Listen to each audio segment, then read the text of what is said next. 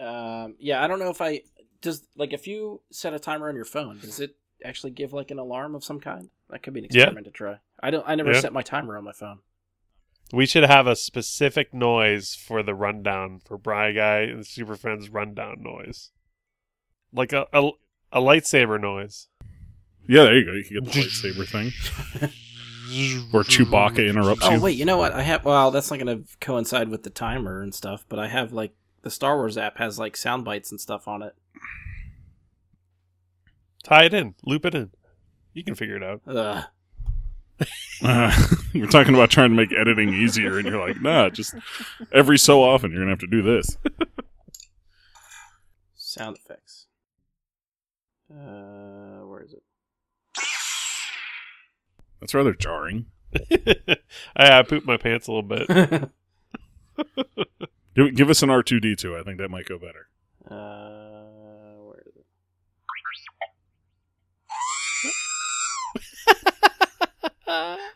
I'm not sure that one's the one. The first half, not bad. Yeah, you know what? Your timer comes up. I kind of like it. You get screamed at and drunk. Yeah.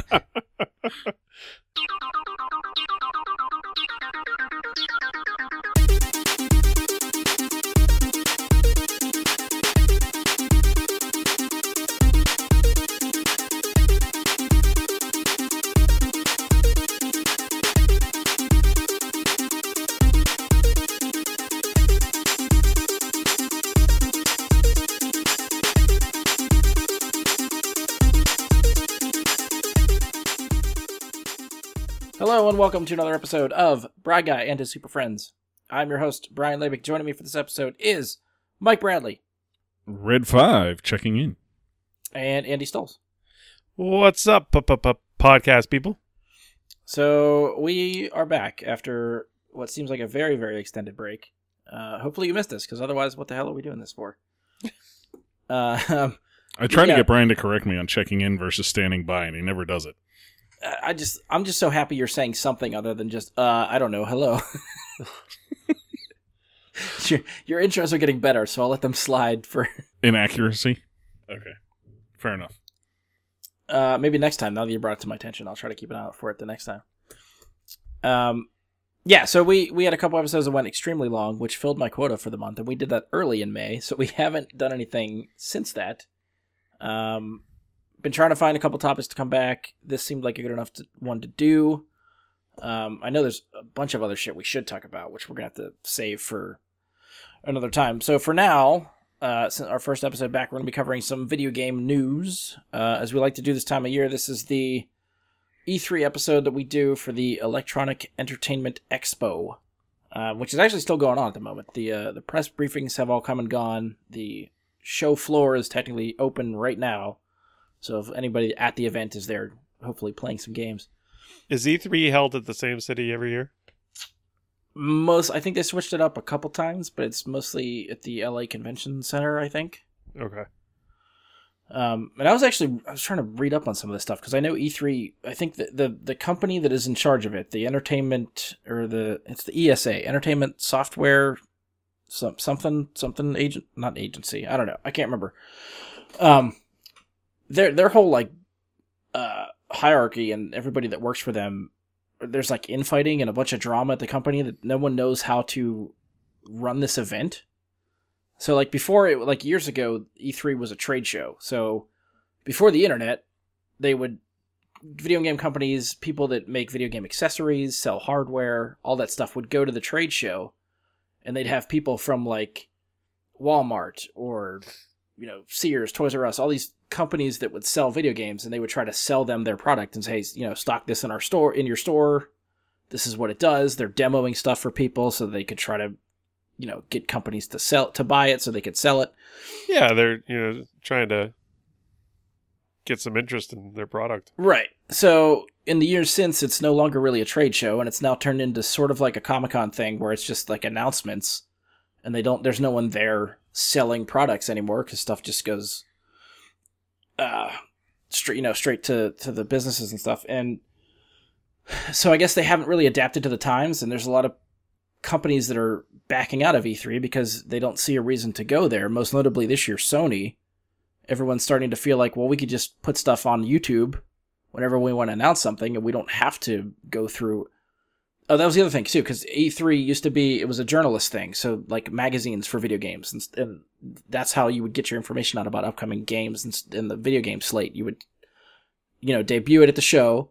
Journalists would write about it in their magazines. People would buy magazines to figure out what's coming. Now they just go straight to the consumer and the people that play video games, courtesy of the internet, so they don't need the middleman. So they've had attendance problems at the show. They tried changing it up, like, I don't know, maybe 10 years ago or something. They minimized it. They moved it somewhere else that was a very small venue. They only had like 10,000 people invited or something like that. And then that kind of went to shit after that. And they never did that again. And then more recently they've opened the show floor up for just regular people. So if you wanted to buy a ticket to E3, you could buy a ticket, go to the floor, and just go to booths and play games, which is a new experience maybe in the last 5 or 10 years for the event. So, and yeah, I feel like there's less and less developers and companies that go and debut stuff there. Again, Sony is the most noticeable absent this year. I don't know when the hell they're going to debut stuff. Maybe Gamescom or something. I think it's in the next couple months. But so anyway, so we're going to try to cover the stuff that people did debut and talk about. There's a couple different studios and developers that still have presentations there, and those are usually the big draw. They started Saturday with EA. Sunday it was Microsoft and Bethesda. Monday was Ubisoft and Square Enix, and Tuesday was Nintendo. And Nintendo, I think, has a presence at the show floor, but they don't even do like a traditional briefing, like go on stage and debut stuff. They hold what they call Nintendo Direct, which is go to their YouTube channel, and for 2 hours they just drop trailers and streams and gameplay about the games that are coming out for the system. So they're not really doing a whole stage show like everybody else is doing. So I guess Nintendo's sort of like in the middle. They're sort of involved with E3, but still going straight to YouTube whenever they're debuting gameplay and trailers and stuff. So I don't know. I feel like the last couple of years, Nintendo wasn't even at E3 at all. Like, had no presence whatsoever. Oh, that could be too. I thought they were still there, but I feel like you, me, and Jeff talked about that the last couple of times.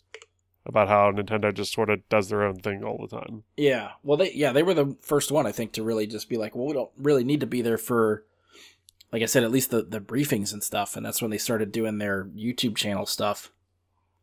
And I think they do it a couple times a year. I don't think it's just around E3 time. I think they pick certain instances where they just say, hey, like in next week, we're going to have a Nintendo Direct stream.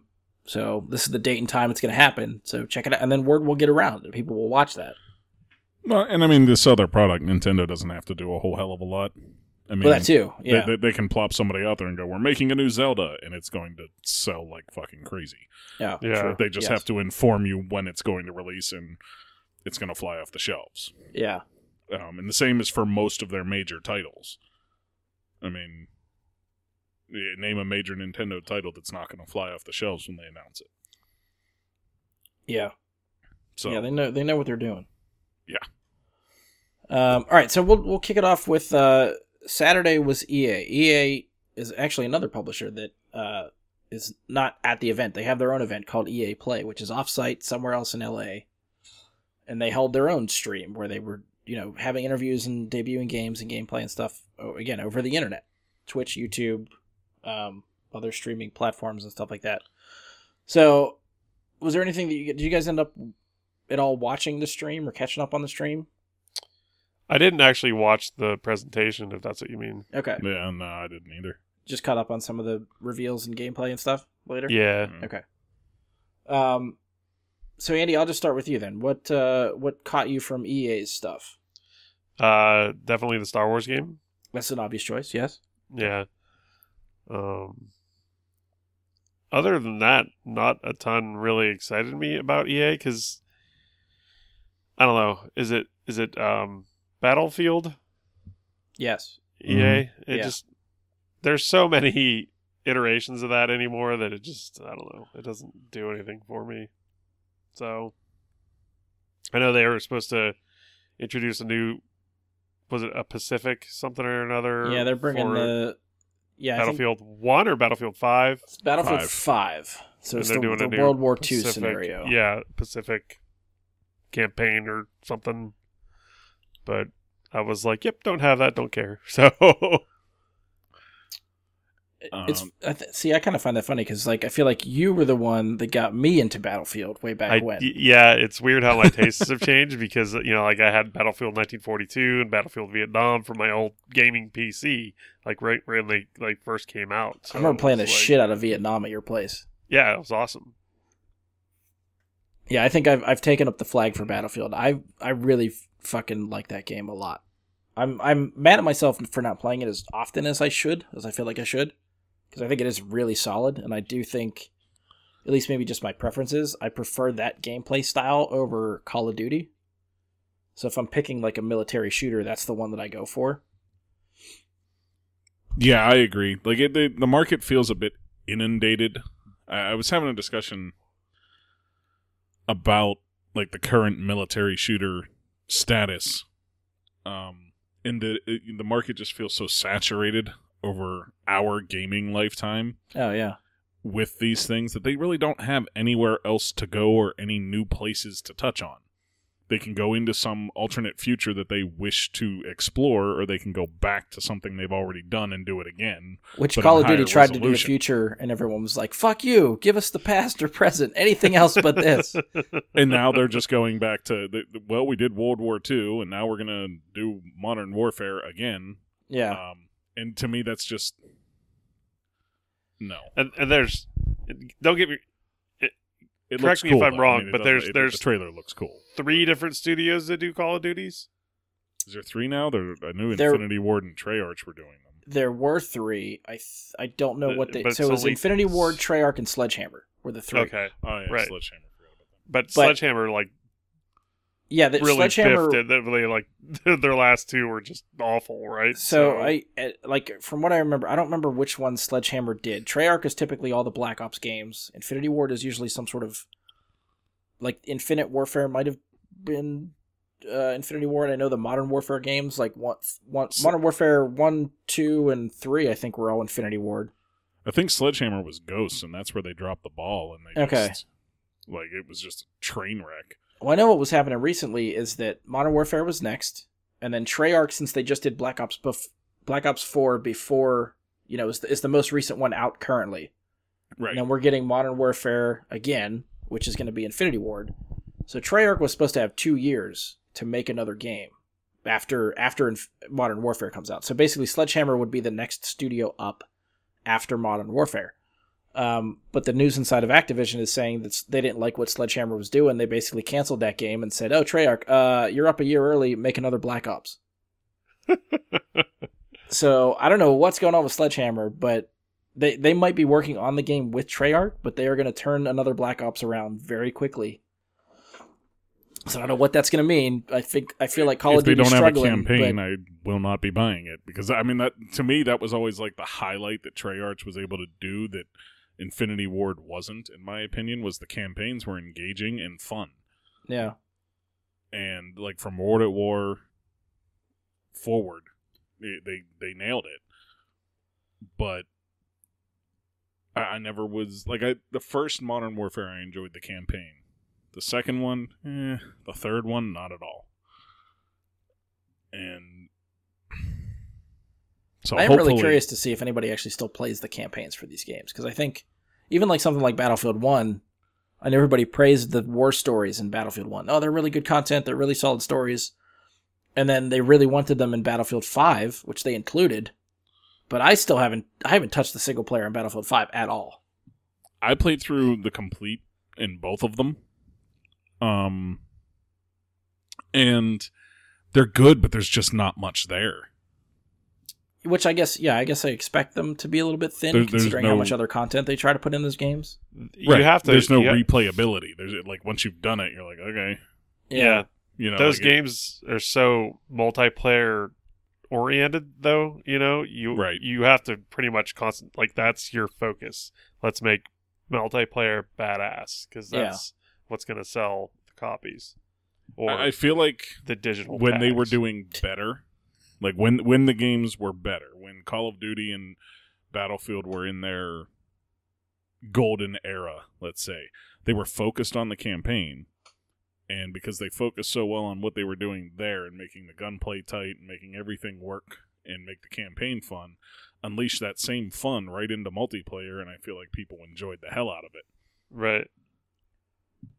And I Now feel it's like now sort they're of focusing reversed. too much on Yeah. one, and it's not as fun because they're, I don't know, it just doesn't have that same snap to it anymore. I don't know. Even that being said, I think the gunplay in Battlefield 5 is one of the best ones they've done. My only issue with Battlefield 5 was how similar it felt to Battlefield 1. Which, yeah, I mean, I guess I understand because it's the next one after that. So if they turn them around every 2 years, they usually take a year off in between Battlefield games because I think it's the same studio, right? It's just DICE. Yeah, it's just DICE. So And they're making Battlefront, too, at the same time. I think those are two different DICE studios. Branches. Though. Yeah. Okay. So yeah, I can understand the quick turn, like, sort of repurposing assets and stuff like that from one game to the next. But Which, I understand what you're getting at. It just, that to me was the only major drawback. Like, the multiplayer in that game is awesome. yeah, because I remember when that first came out, you were the one, I didn't even get a chance to play it because I didn't have it when it first came out, but I remember you were the one that was telling me, this game is awesome, you need to play it, this is great. Yep. Yeah, it is. And I mean, it's still the same thing with the same as Battlefield 1, where I can't fly a fucking thing in those games. Oh yeah. I wish I could. I wish I the give up flight on the controls were better for me, but Yeah, every single Oh. Battlefield game I've played, even Battlefront, I cannot fly worth planes. see, a where hot diggity damn. Battlefront, the space battles, I'm fucking awesome. I love that. But Yeah, but put me in some sort of space fighter trying to shoot something on the ground, and I will always kamikaze right into whatever I'm trying to shoot. I feel like Always. their depth perception's a little off. Yes, when yeah, you're I get about to that. Hit things.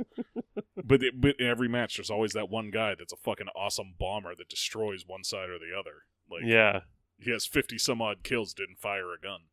I'm like, well, And that's something I think Call of Duty, maybe that's what Battlefield sets apart from Call of Duty, is Battlefield has a lot more vehicular combat, which I don't think Call of Duty really does anymore. It's infantry-based, close quarters, not very big maps. I think Battlefield, try-hardy skill, Yeah, not as fun. yeah, I think Battlefield for me, just the size of the maps, it feels like a bigger battle. The amount of players that are in there, where you can have 64 people playing against each other, like that, it's enormous. 64, like 32 versus 32, or are you talking Uh-huh. 64 versus 64? Sorry, yeah, 32 versus 32, 64 Okay. total. Yeah, Okay.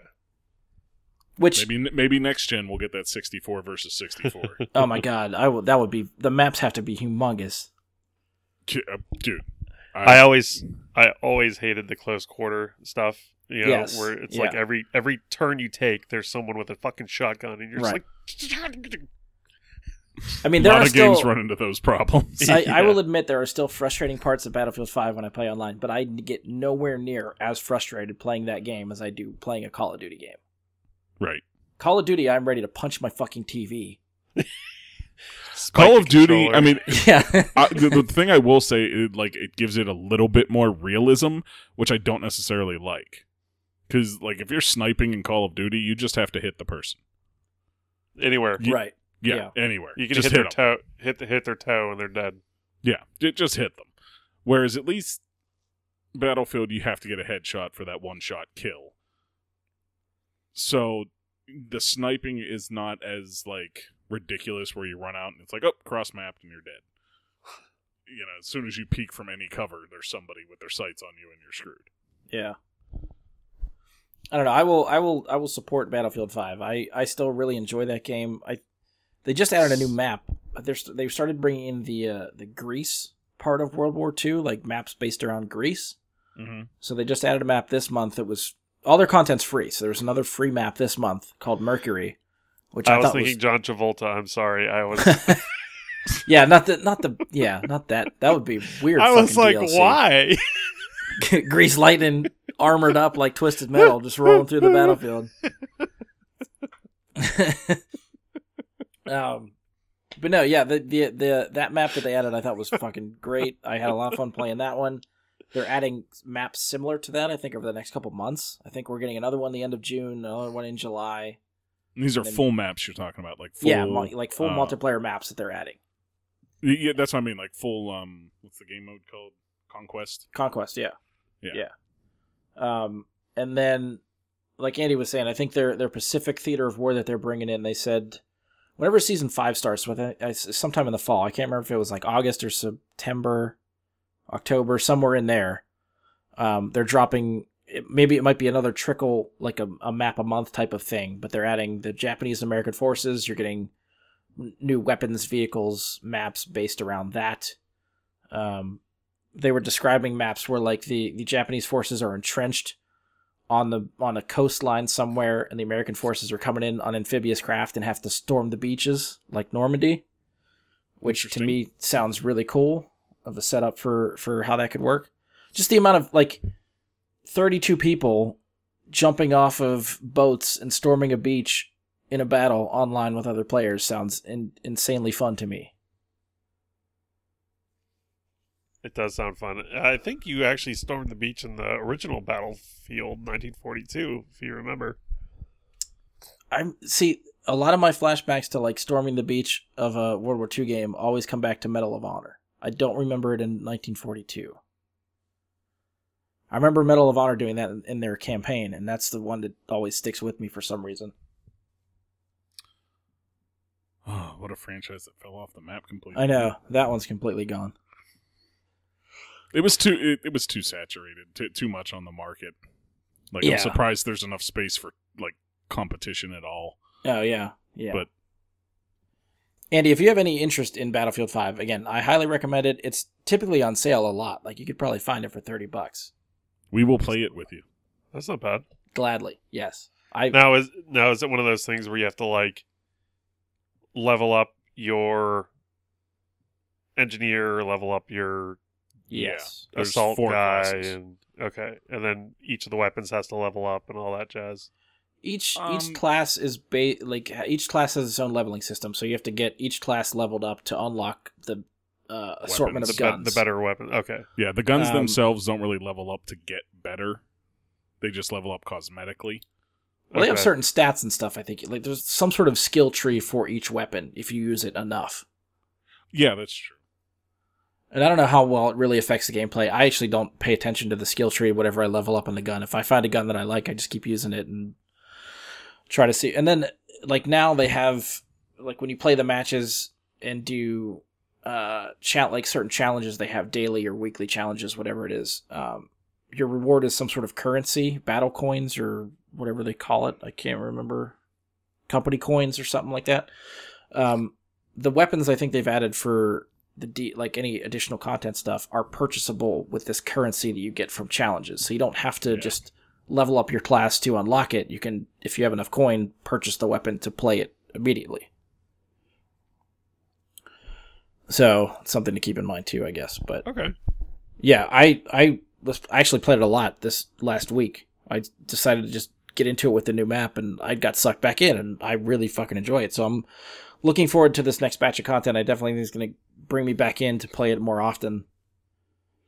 And they do, Mike. Did you ever try the battle royale that they're doing? No, Firestorm?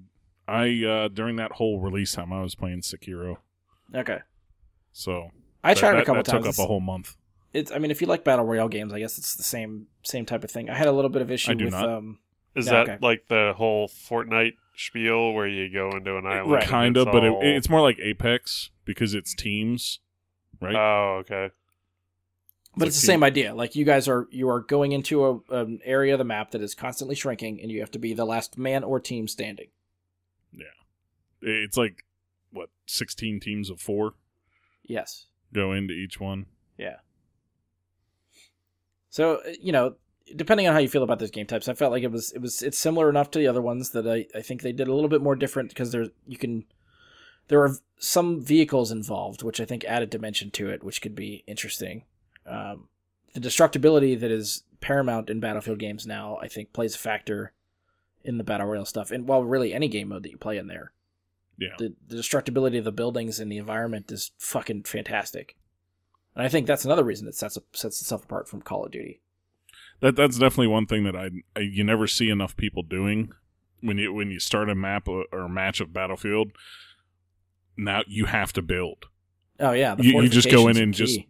you go and you do a bunch of fortifications. One, they help, but two, you get a bunch of points towards unlocking vehicles or airdrop bombs called in, and Yeah. just, like that. You can earn points that way really fast, and it's free. You don't have to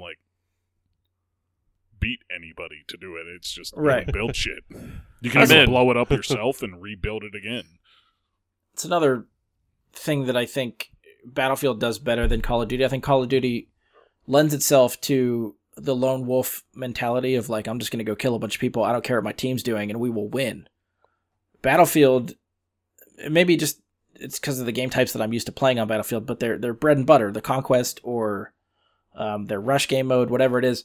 Playing the objective gets you more points than just straight out killing people the entire match. So they reward you for playing the way you are supposed to play, which helps the matches, I think, go the way they're supposed to instead of just one guy that's wiping everybody out. You might still have that, but your team could still win even if that guy's just wiping everybody out. A kill just in an objective zone is worth 5 times a kill that's nowhere near an objective zone. Yeah. Whether you're capturing or defending or fighting over the territory, you get so much more credit if you're actually trying to take the objective. Right. Yeah. So I don't know. I feel like I'm just trying to sell this game on Andy now, and I don't know if it's working. So I'm going to try to move us on here. Well, I'll move us on. Andy mentioned the Star Wars game. Yes. It looks to be a game right up my alley. I heard a lot of people afterwards saying Dark Souls. It seems like it doesn't really seem that way. I heard a lot of comparisons to Sekiro even, so... Yeah, the armor / posture meter kind of thing that it has Sekiro seems much more similar to that. I think I had this discussion with Brian about when they're making a Star Wars game, how difficult it can be to create a cool, fun character to use with the Force that still makes sense if you're going to start with a Padawan, who, from what we've seen of the gameplay, can stop blaster bolts in midair just like fucking Kylo Ren can, who is the only person before that we've seen with that ability. So some of the things he does in the trailer here, I'm like, that's not a Padawan. You know what I mean? It seems like they kind of juiced him up a little bit for the game, which is as into Star Wars as I am. It bugs me to see a Padawan doing that stuff. That's kind of how the Force Unleashed was, because he wasn't really technically a Sith either. So, but he was tapping into the dark side, which opens up a lot of possibilities. That many possibilities? I think, Mike, this is the discussion that you and I think we're having over text is just you're making a Star Wars game with a Jedi where there's Force powers involved. People want variety and even Force powers they haven't seen before, especially something like Force Awakens. Kylo Ren stopping the blaster bolt is a cool fucking Force power that you've never seen before. So of course everyone likes that. They're going to incorporate it into the game just because it's new and it's cool. Okay. I mean, I accept it, and it's not like I'm not going to be happy to do it in the game.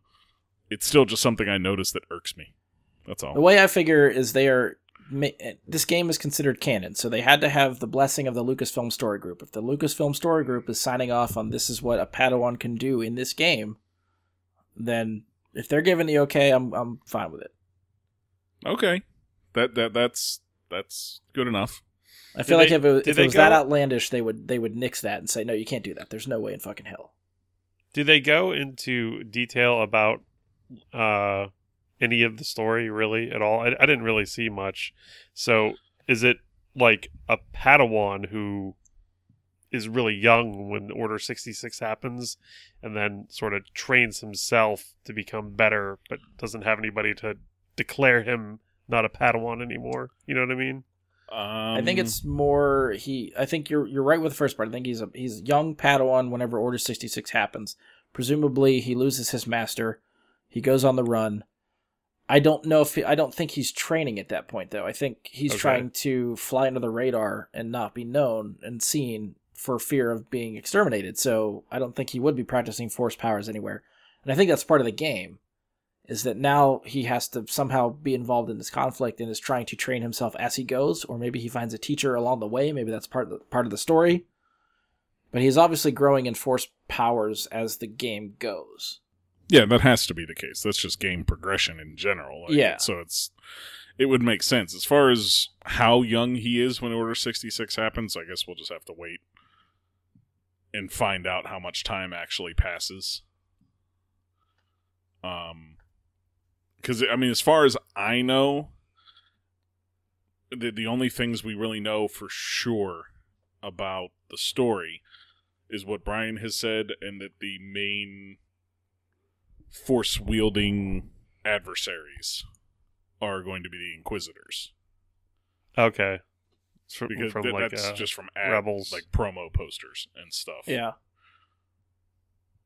Yeah, we have, I think there's Purge Troopers, which are like the dark armored stormtrooper things that looks like they have the staff that Grievous's droids use. Yeah. Okay. That actually looked really cool.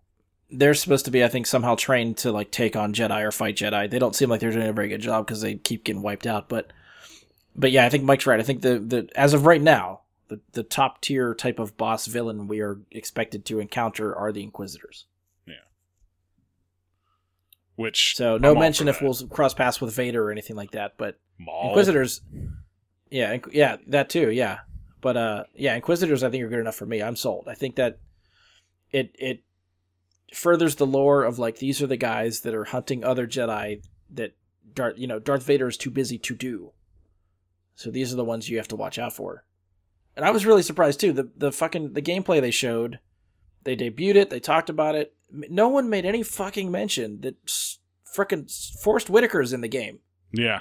Like that seemed like a big deal that you would be like, and our star Forrest Whitaker. Like this, right? Isn't he Academy Award winning? Like I saw Saw Gerrera, and I'm listening to the voice, like, that sounds really like Forrest Whitaker. And then the gameplay's over, and they make no mention of, oh, by the way, we got this very high-profile actor that was in Rogue One to come back and voice and Rebels, too, and to voice the character for the game. And no mention. So I'm like, well, maybe it was just a very, very good voice actor that sounds like him. Yeah. And then I happened to see Forrest Whitaker tweet that he is, Saw Gerrera's back.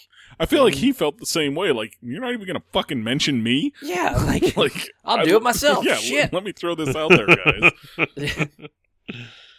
I'm pretty excited about this game and the fact that it is a single-player game. Yeah. Okay, so that's something I want to talk about, too. Because this kind of pisses me off. One, EA, their excuse for canceling Visceral's single-player game was that those games don't make money. We don't want to make them because there's no replayability there. And then they go ahead and continue to make Respawn's single-player only game. That was... Out of the two of them, I would have much rather played Visceral's single-player game than this one. And that was the one that was the Coruscant level. That was the Boba one... Fett thing, right? Well, that was 1313. That was years ago. That was LucasArts. Visceral's game... you're right. It might have been Boba Fett. I can't remember. I thought 1313 was Visceral's... Like 1313 was the game LucasArts was making when they got canceled. Yeah, but I thought that's what Visceral picked up. Like, I thought that's what they were... I think they were making something spiritual successor to that. I don't think it was that game. But that was the one Amy Hennig was in charge of. She was the one that did... Like, they were pulling a lot of Uncharted alumni for Visceral's game. Mm-hmm. And when you start telling me that, how much I love the Uncharted series... I thought that was going to be a great fucking game. And even just a little bit of gameplay and, not gameplay, but, like footage that they had debuted, I thought looked, amazing. And I had all this hype around it and then just try to throw it away and cancel it. And then with the assumption that no one plays these games anymore, they don't make money. We're not going to, and then they just go ahead and continue I don't know. They seem hypocritical now. EA does that. They've let this game sounds happen, but not the other one. That's never happened before. I know. I'm saying the obvious things here, but I don't know. It's still got a sore spot for me. I think. Obviously, because I'm getting this irritated about it. But I mean, there's a lot of games we would love to see happen. A spiritual successor to not Knights of the Old Republic, but the Old Republic, an online MMO Star Wars game. I'd kill for. Did you ever play it? Right now. Did you ever play the Old Republic? It's still going, the MMORPG. I've never actually had a gaming PC, so no. Okay. Andy, were you playing that for a while? I did play it for a while. It was a blast. I had a hell of a lot of fun with it. I played both of how them. long was the Knights last of time the you Old played it? Republic. What? 5 years? 7 years? Something like that? Oh, so you've been away from it for that long? Oh, yeah. Okay. Did they just start doing stuff you didn't like, or did you just didn't have time to play it? Yeah, I kind of didn't have time to play it, and the people I was playing it with never really wanted to play it. So it's MMORPGs, like, you can do a lot of stuff solo, and then there's a lot of like content where you need like big groups of people. Right. I guess I never really found like I don't know if they called them clans or guilds or groups or whatever. Right. I never really found one that I fit into that allowed me to do like the big group content and stuff. So Right. I would basically like log on, do the stupid shit that I would do every day, and it just got like monotonous. So Yeah. Fair enough. But it was a blast. I loved that game. Yeah, It's still think- going. They just had an expansion actually. I feel like they keep putting out expansions for it. And if you want to try it, Mike, if you ever get a gaming PC, I believe it is free to play to a certain level. If I ever get one, that would be something, but that's a long way off. If it's ever going to happen for me, it's a long way. It's just too many other costs in life at this point. Too many Other games. games to play. Yeah. Yeah, not enough time, that's not true. enough We're money. going to talk about a few of the other ones that are Yeah. going to take up some time soon. That being said, I think this Jedi Fallen Order game, I will also be, regardless of how I feel about it, it's Star Wars. I will play it. I will get it. I will probably love it. So I'm not complaining. Yeah. I just kind of, part of me still wishes they had the other game made. Also, I mean, like my biggest attraction on it was the gameplay did not look that crispy. Like for something, it looked a little bit. When's the release shoddy. date? November. They still have some time to polish it. It needs a good bit. Like it just I don't know. It just did not look. It looked way too loose, I think is a good way to put it for me. In a game, Would you like tighten that up back there? Yeah. Well, I'm saying if you're looking for Sekiro, if you've played, I know of the three of us, I'm the only one that has played Sekiro. It looks really awesome, but I'm kind of what's the word? Intimidated by it. Don't be. Ah. You have an Dude, I you couldn't have get an past Xbox, the first I will, bridge in Demon Souls, so you have an Xbox. I will give you I have a hard copy of Sekiro. I will give it to you, and you can play it. No investment. If you promise to actually play it, I will just give it to you. You can give it back to me when you're done with it. 5 years later. yeah. Well, having said that, the point I was going to make was Sekiro, if that's what they were going for, the sword play, or in this case the lightsaber play, if it were talking about Fallen Order, but in Sekiro the sword play is so tight and perfect. Like, it is pixel perfect sword play. And if they're going for that, for me it's going to be a huge letdown if it's not at that level. So I think that, to me, is why it didn't look as enticing gameplay-wise. Story-wise, yeah, I'm going to slog through it to see what they have to say about Star Wars, because I do that with any Star Wars content. So, I like that word, slog. yeah. Yeah, I'm wondering if it's like, if the combat feels precise, like you have to do button combinations to pull off certain moves against certain enemies, or if it's just, I'm just going to mash, X, X, X, Y, Y, X, X, Y, X, Y. If it's like a coast-through campaign, I'll be disappointed. Like, by button mashing, you get through things. If it's like that, I'll be disappointed.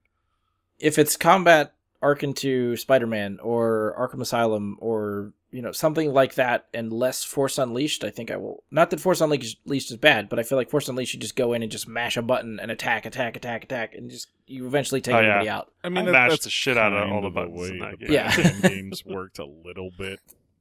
I mean, but the Batman it was games like had time you're smashing of the buttons.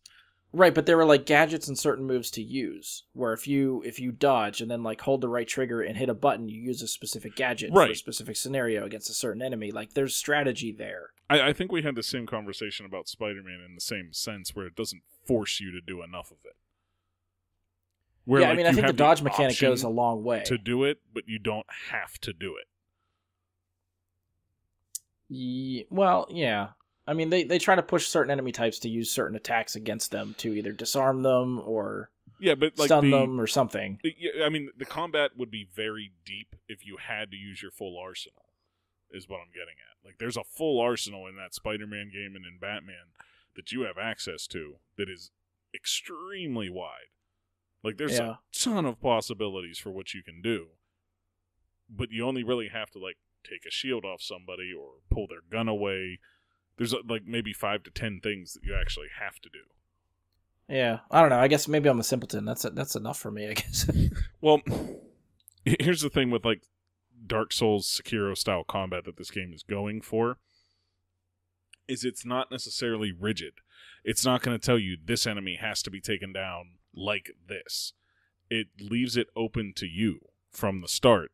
How are you going to approach this enemy? There's nothing holding your hand and telling you this is the best way to handle this enemy. It's going to leave it like, you could do this. This is what your character is capable of. There's an enemy. Go to it. So I get that, but I'm just starting to wonder too. I don't remember, at least in the debut of the gameplay and stuff, if anyone working on the game compared it to these games, or if this is the internet trying to put words in the game's mouth. Well, no, I'm just trying to, for the sake of making that comparison, that's all. Okay. Yeah, like, I don't want anybody to get their hopes up that they think it's going to be like you're describing, when no one involved with the game has said, this is what we're going for. I have to read that Game Informer did an interview that I haven't gotten a chance to read yet. And one of the, like, chief editors, Andy Reiner, for Game Informer, specifically said that the game itself, after the interview, sounded to him like a Dark Souls / Metroid type of like exploration and combat. I think I heard that same exact quote. Okay. So that was after his interview. So I'm gonna have to read the interview and see what they said to him to get him there. Okay. But that's what I'm basing it on. Okay, fair enough. That I did not read, so I am lacking there. All right, I think those are probably the only two things for EA worth talking about. The other sports games, I don't give a shit about. Apex, I haven't played enough. I know they were updating and talking about that game, but I fell off to play other things, so I haven't gone back to Apex. Ian, leave an editorial for us about Apex. Yeah. Yeah. I mean, I'm sure they're making money hand over fist with Apex, so... Apex is struggling. Yeah. It came out strong. It came out swinging. Like, they were thinking it was going to be the new Fortnite and all this other kind of jazz. Turns out they paid a lot of streamers to hype it up that much. Which is a good marketing strategy, but everybody fell off once they weren't getting paid anymore, and then everybody went back to Fortnite, so nobody gives a shit anymore. And I think Apex, like Fortnite, has sort of cracked it where they're doing like almost weekly updates and stuff to the game where it somehow changes and adds content. Apex was the same map, the same characters, the same weapon for the first like 3 months. Yeah. So if you play it that much and that often, people need the variety of additions and stuff to keep them invested. If you're not keeping your player base engaged, they're going to leave. Yep. Especially for a free game. So I think they're realizing that now and they're trying to bring people back, but I don't know if it's going to be enough. Yeah, a lot of the time, once you lose that player base, it's gone. Yeah. All right, so let's move on to Microsoft. I know there's a decent amount of stuff for Microsoft to talk about. I know there's some obvious ones, but Mike, where do you want to start with? What from Microsoft got you? Well, I mean, the obvious start with Scarlet and what they're going to do. my biggest concern with the Project Scarlet, whenever we get a name for it, I'll give you a quick little funny snippet. I was reading an article about it, and somebody said, like, the as-yet-to-be-named PlayStation successor. I'm like, just fucking call it PlayStation 5. Do you really think they're going to go 1, 2, 3, 4, and then something completely different? Come on, it's 5. Let's just deal with that. The station play. Yeah, the station play now. But my biggest concern with it is, what's this cost going to be like? For what they're touting, they're talking about an SSD in there for speed, which that's great, but it's expensive. They're talking 8K resolution, 120 frames per second on console. They're just skipping right over the 60 and saying, fuck it, we're going 120. Even though I guess One X can do 60 now. But they're going all out with these stats on this console, and all I'm seeing is dollar signs just adding up on the cost to buy that thing. Which I will do, but it concerns me that we could be looking at the first like $700 or $800 console. Well, that's the thing. I think how much? All right, try to remind me. 5. Xbox One. That was my guess. $500. Yeah. I don't think you can sell a console over $500. I think that is the limit to get people to upgrade for a new console. I hope you're right. And I feel like they have to know that. If this thing comes out and it's $600, I don't think it's going to sell. I think 6 it'll still sell. I think if they push that next 7 or 8, it's gonna die. Like, it will not 7 die, or 8 is rough. But I could see maybe like putting 550. Yeah, but especially depending on what bundle it is. I mean, considering this, I feel like this console generation was very short, and considering they just did the Xbox One X, 2 years ago? Which when they did that, I was like, I'm not buying this. They're gonna release a new console, like a whole new thing. That's what we said, yeah. Like, it's not... It'd be great to get that 60 frames a second right now, but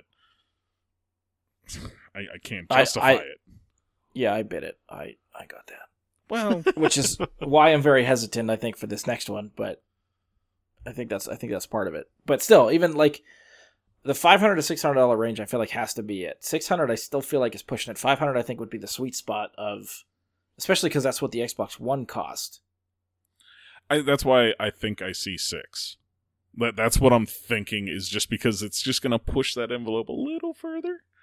And honestly, if Microsoft is really smart, they should, whatever it costs them, whatever they want to sell it as, say they want to sell it at $600, that's their price point that they're looking at. If Sony comes out and says, our PS5 is coming, this is the date, $600 for it. Microsoft should then go $500 for the next Xbox, and it's yours. And Halo Infinite comes with it. Yes. And you will sell gangbusters for that console. They will beat the crap out of PlayStation, and they will get like the headway they need to win the next console generation. $100 price cut off the gate from your competitor will kill that competitor. Yeah. They pretty much lost the last one, right? This one, yes. Yeah. PS5 outsold them gangbusters. PS4. 4, sorry, yes. PS4 also actually had good exclusives. They had so much going for them. I mean, that's one of the things that Xbox really needs if they want to push forward in that next generation, where you had games like Spider-Man and God of War, and what did we have for Xbox One from Microsoft as an exclusive? Gears of War 4, which kind of sucked. Like... Yeah, well, I think that's why they're pushing Halo for the next one, because they know Halo will sell systems. Yeah, just on the name alone. We'll get into how I felt about that trailer, but I was talking to a friend of mine who's a big Halo fan, and I was trying to figure out. They didn't mention at the show when they talked about Halo. They talked about it being a launch title for Scarlet, and they talked about that it's going to release, like both things are going to release holiday 2020. I don't think they mentioned at the show whether or not Halo is going to be on Xbox One or exclusively for the next generation on the Scarlet. Oh. If you look at the website, like Xbox's website for Halo Infinite, the game details for the page says, Master Chief returns in Halo Infinite, the next chapter of the legendary franchise beginning holiday 2020, developed by 343 Industries for the entire Xbox family of devices, including Project Scarlet and Windows PCs. Halo Infinite continues the Halo 5 Guardian storyline, takes the franchise in ambitious and unexpected directions, powered by the all-new Slipspace engine. So, that alone makes me feel like this will also be available for Xbox One. Yeah. So for people that own an Xbox One and want to play Halo, they will not upgrade for Scarlet. I think that's a stupid move if you want to sell consoles. I agree. It's not a smart move, but they also want to sell games. But how much money do they actually make on games? Hardware is what's going to make them profit. I don't know. Like hardware in the long run is going to make you the profit in the long run for sure, because then not only do they buy the hardware, but they buy the future games that you're only releasing for that hardware. So yeah, you want to get that sold, and it's a really dumb thing, especially when you're talking to the studio and you're going to have them downgrade the game so that it can play on other systems. Yeah, so I don't. Again, I don't know if we can take this as official confirmation. That's how I'm interpreting entire Xbox family of devices.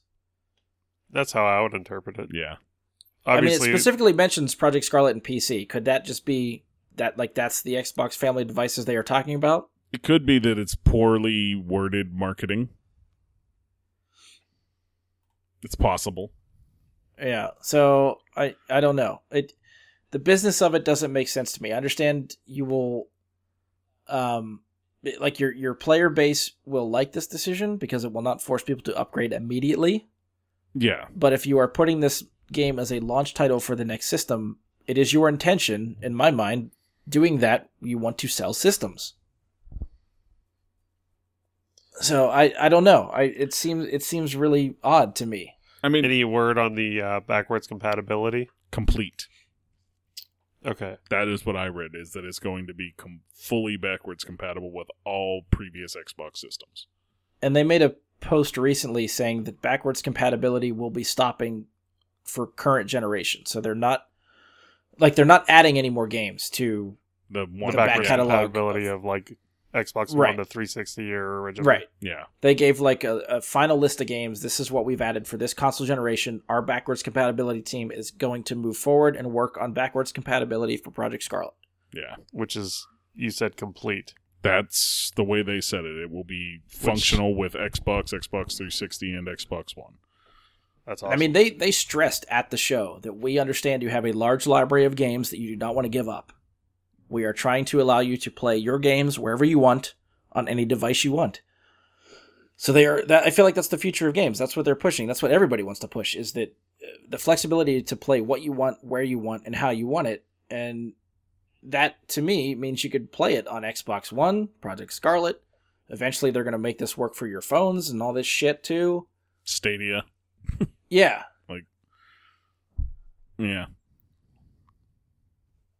So the next couple of years, I think, are going to be really interesting. How much push we're going to get for the cloud-based streaming stuff, games as a service, digital content. If we're going to have any physical media for this stuff in the next 5 years, I don't think we are.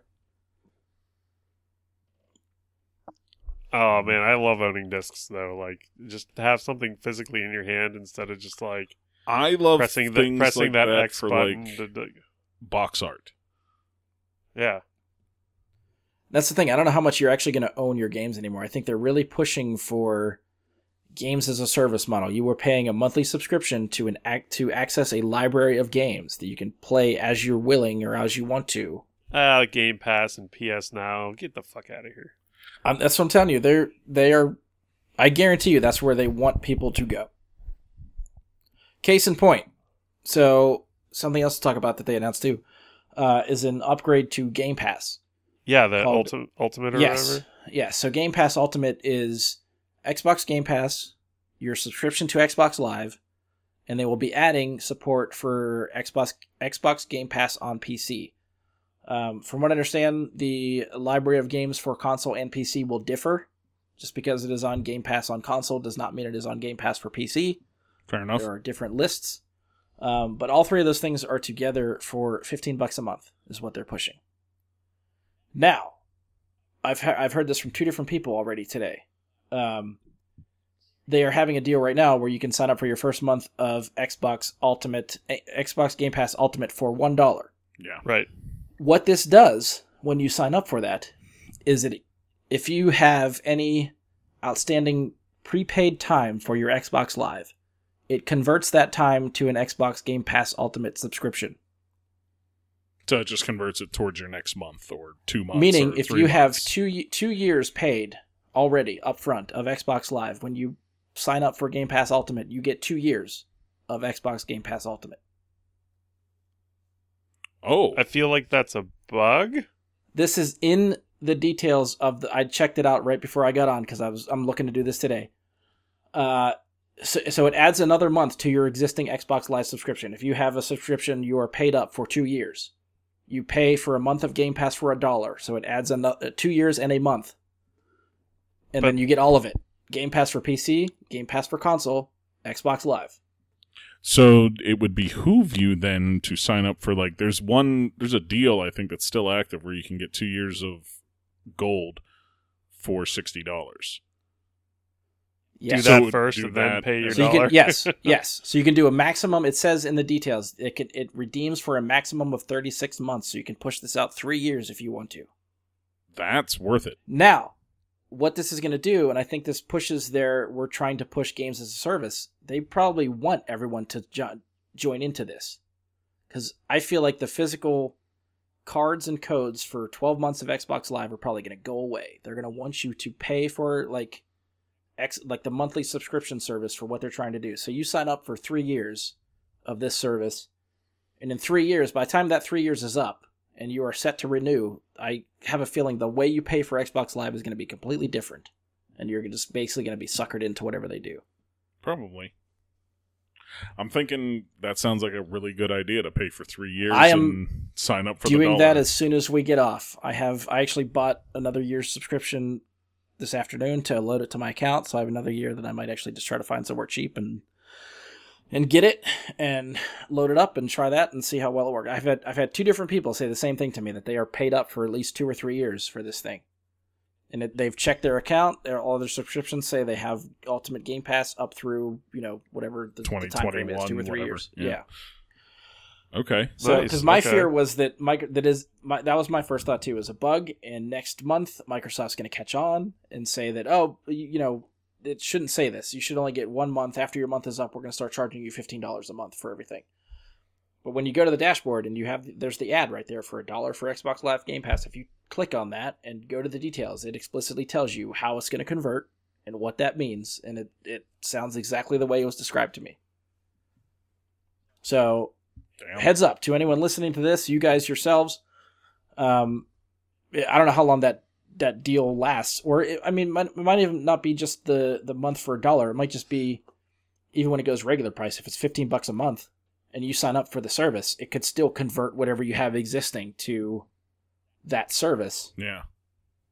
You just would be paying $14 more than everybody else, but still, it's something to think about. I think, I was trying to math it out in my head, and considering I'd be paying, basically $60 a month, $60 a year, and then getting Game Pass on top of the Xbox Live subscription I'm already planning to pay for anyway, and just pay for it up front, and then for 3 years I don't have to worry about it.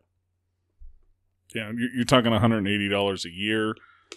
You're basically paying for 1 year and getting 3. Right. So I am on board. I'm gonna try that out. Plus, it gives me a chance to experiment with Game Pass and see how that works. Game Pass is And decent. conceivably, if you cover your subscription for 3 years, that covers when Project Scarlet releases. So when that system comes out, if you get it day one, if you are an early adopter, you will have Game Pass for 1.5 years on that console. Mm-hmm. I will. Not to mention whatever they end up doing with PC too. If you have a gaming PC also, or want to try games on PC, that's included there too. Whenever they finally, it's considered in beta right now, or will be shortly. So I don't know when the PC part of it officially releases. But still, you'll be good to go for whenever that finally comes out. I've got a bucket of change that I've been collecting for a few years that's ready for that next Xbox. It's kind of how I do it, actually. It's just each generation just start a change container, and that's going to buy the next gen console. There you go. And, by the time that next gen console comes around, you have a few $100s in change. You're ready to go. So yeah, that's my PSA for anybody listening. Another thing they debuted too, not game wise, but it's an accessory, but the Elite Controller 2. Did you guys see this too? Very briefly. Yeah, I know it's a thing that's happening, but I wasn't happy with my Elite Controller 1, so I wasn't as thrilled to hear about Elite Controller 2, so I kind of skimmed over it. And honestly, I think you're the only person I've ever heard of that did not like theirs. I have a couple other friends that have them, and everybody talks very highly of their Elite Controller. The bumpers always break. They have this tiny little piece of plastic inside the damn thing that holds the bumpers in place on this heavy-duty, awesome controller that is awesome in every way, except for one tiny little piece of plastic that always breaks on the bumpers. I don't know what to tell you. You're too rough. Maybe I play games that use the bumpers too much. Yeah, when you hit the bumper, you really hit the bumper. Huh? Yeah. Well, I play a lot of Destiny, okay? And when you play Destiny, left bumper does your grenade, right bumper does your melee, push both bumpers to do your super. You use it a lot.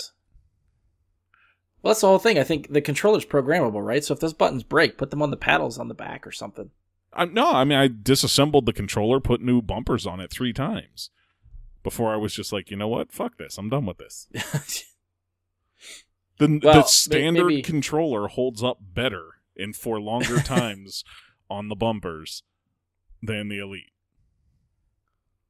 So maybe aside from Mike, they have made the Elite Controller 2, which some of the details they were talking about: adjustable tension thumbsticks for higher precision control, internal rechargeable battery that they say lasts for 40 hours, 3 different controller presets that you can program and adjust to whenever you feel like it. You can adjust the triggers, Mike, so they're shorter. It doesn't say about the bumpers, but the triggers themselves. So you don't have to mash the buttons. It's a little bit... They had that on the last one, too. They had trigger locks where it didn't take as much of a push to get the full action. Okay. Rubberized grip all the way around, which I think is... My hands sweat when I play, so I like grippy controllers. And it comes with a detachable charging dock. So this releases October 28th. You can pre-order now. They are asking $180 for this controller. Oh, gods. It's cheaper than the last one. First one was $150, wasn't it? Oh, it was $150? I thought it was $200. It's been a while. Yeah, I was kind of expecting this one at $200, so I'm kind of surprised it's a little bit cheaper than $200, but... If it's not going to be forward compatible to the new system, I'm probably not going to try it, because I'm not going to pay $200 for a controller that I'm going to get a year of use out of before the new system. Right. Yeah, I mean, they said it was Bluetooth connectivity, which I'm assuming the next console will have some sort of Bluetooth connectivity, so it could work, but the trailer only says Xbox One and PC. Yeah. I would wait then until the new system comes out and see if it's actually compatible. Unless they do Elite Controller Series 3 whenever the Scarlet comes out, which could be too. Yeah. Are they fully customizable as far as colors and themes? I don't think... Well, I don't think it's like a design your own. So if you want that, you can get the same controller made by the company directly who makes them for Xbox, and you can create your own controller on Scuff's website. Like, I know they come with interchangeable parts, Andy. Like, the thumbsticks and stuff can be swapped out and some of the buttons and stuff. But as far as I know, buying it from Microsoft and what you pre-order is just the black controller. Okay. I went to order a controller directly from Scuff, and I didn't because all they had was bright purple and bright green at the time I was looking at it, as far as like colors that were widely available. Ralph. So I haven't checked back since, for basically the reason I said before. If we're only getting another year and a half out of it. Yeah. Anything else from Microsoft that caught your guys' attention? Well, I think, is it Minecraft Microsoft? Yes. They have a new game coming out called Minecraft Dungeons. Oh, I did. Yeah, Okay. yeah, that's right. I did see that. Yeah, I don't know if you guys saw the trailer for it or not. I didn't watch because I've never played Minecraft, really. Okay. It reminded me of Diablo 3, except Minecraft. Well, you say That's a win Diablo for you. 3, and now I'm listening.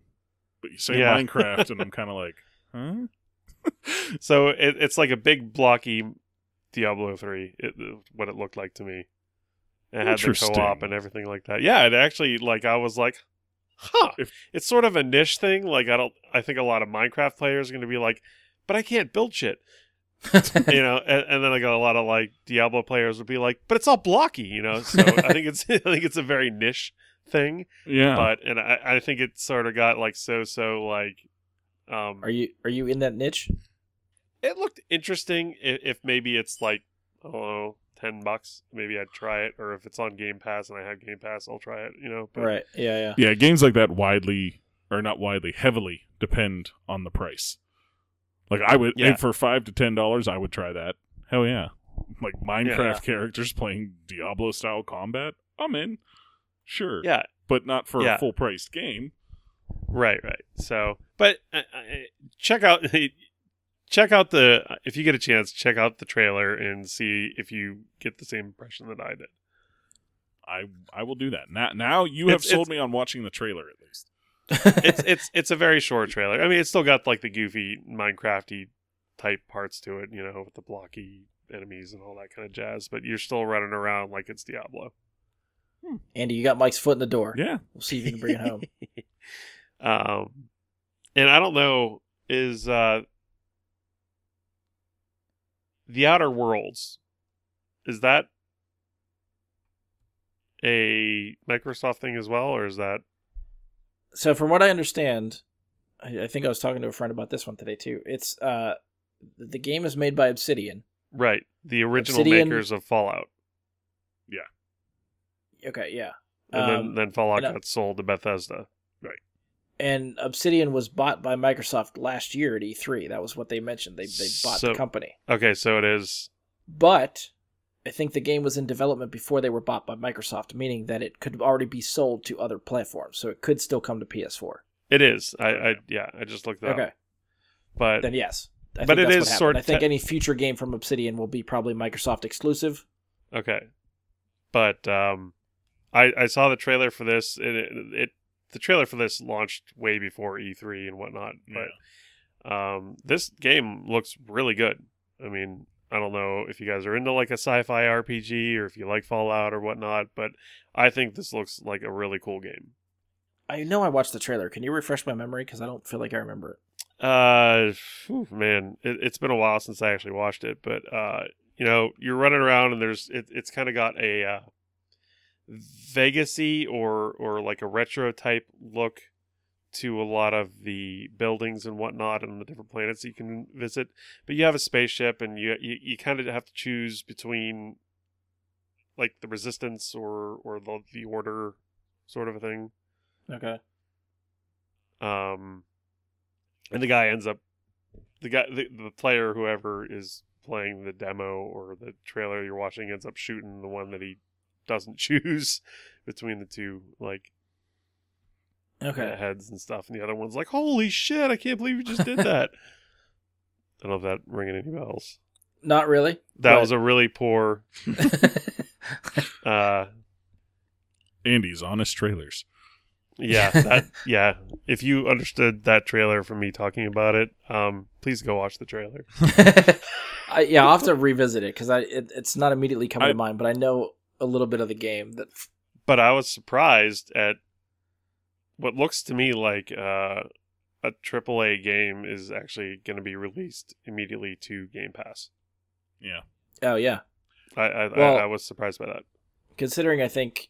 I think that's why Microsoft bought a lot of these studios, like these developers. I think they're trying to push for this games as a service thing. So if they put all these developers under their umbrella and they start, advertising it that way, that if you want to play the game, sign up for Game Pass, you get it day one, you're going to get a lot more subscriptions to that service. And I think, again, they're trying to, push people that direction. I think they hit a big one with Forza Horizon when that went, like, day one. Oh, yeah. That was a big game. Like, even I play Forza Horizon games. I love them. So, for me, that was like, oh, I can sign up for $1 for this month and get Forza Horizon instead of $60 for $1. Right. And, yeah, it's a way to bait you in. And it's going to work. Yeah. So Andy, I guess if you go with that deal for the Game Pass Ultimate and stuff like that, you could play that whenever it comes out. Yeah, I know. I'm actually like really thinking about it. Also, I did have like a free thing with Game Pass, and I got to play another game called Graveyard Keeper. If you guys haven't tried it, it's awesome. Yeah, you told us about you talked about that the last time. Yeah, and you creeped us out with it then. Yeah. Talking skull and donkey. It's pretty awesome. As far as Microsoft goes, wasn't it at their conference that a certain Mr. Reeves took the stage? And I'm surprised we waited till now to talk about that. That was the part that I think surprised me the most. I was watching the press waiting conference to bring it up. But So is Cyberpunk 2077, is that a Microsoft thing? no, that's No. CD Projekt Red. That's what that's what I the Witcher thought. 3 people. Yeah, that cinematic, they put out like a 45-minute gameplay video. I think That's a while I did ago. look this up. When the hell did it was about a year ago. Yeah. It was August of last year. They put a 45-minute And it looked gameplay awesome trailer then. up. Yeah. And I was really excited just from watching that. Like, this is what the game's going to be? This is fucking fantastic. Yeah. So we got a cinematic trailer this time. No gameplay.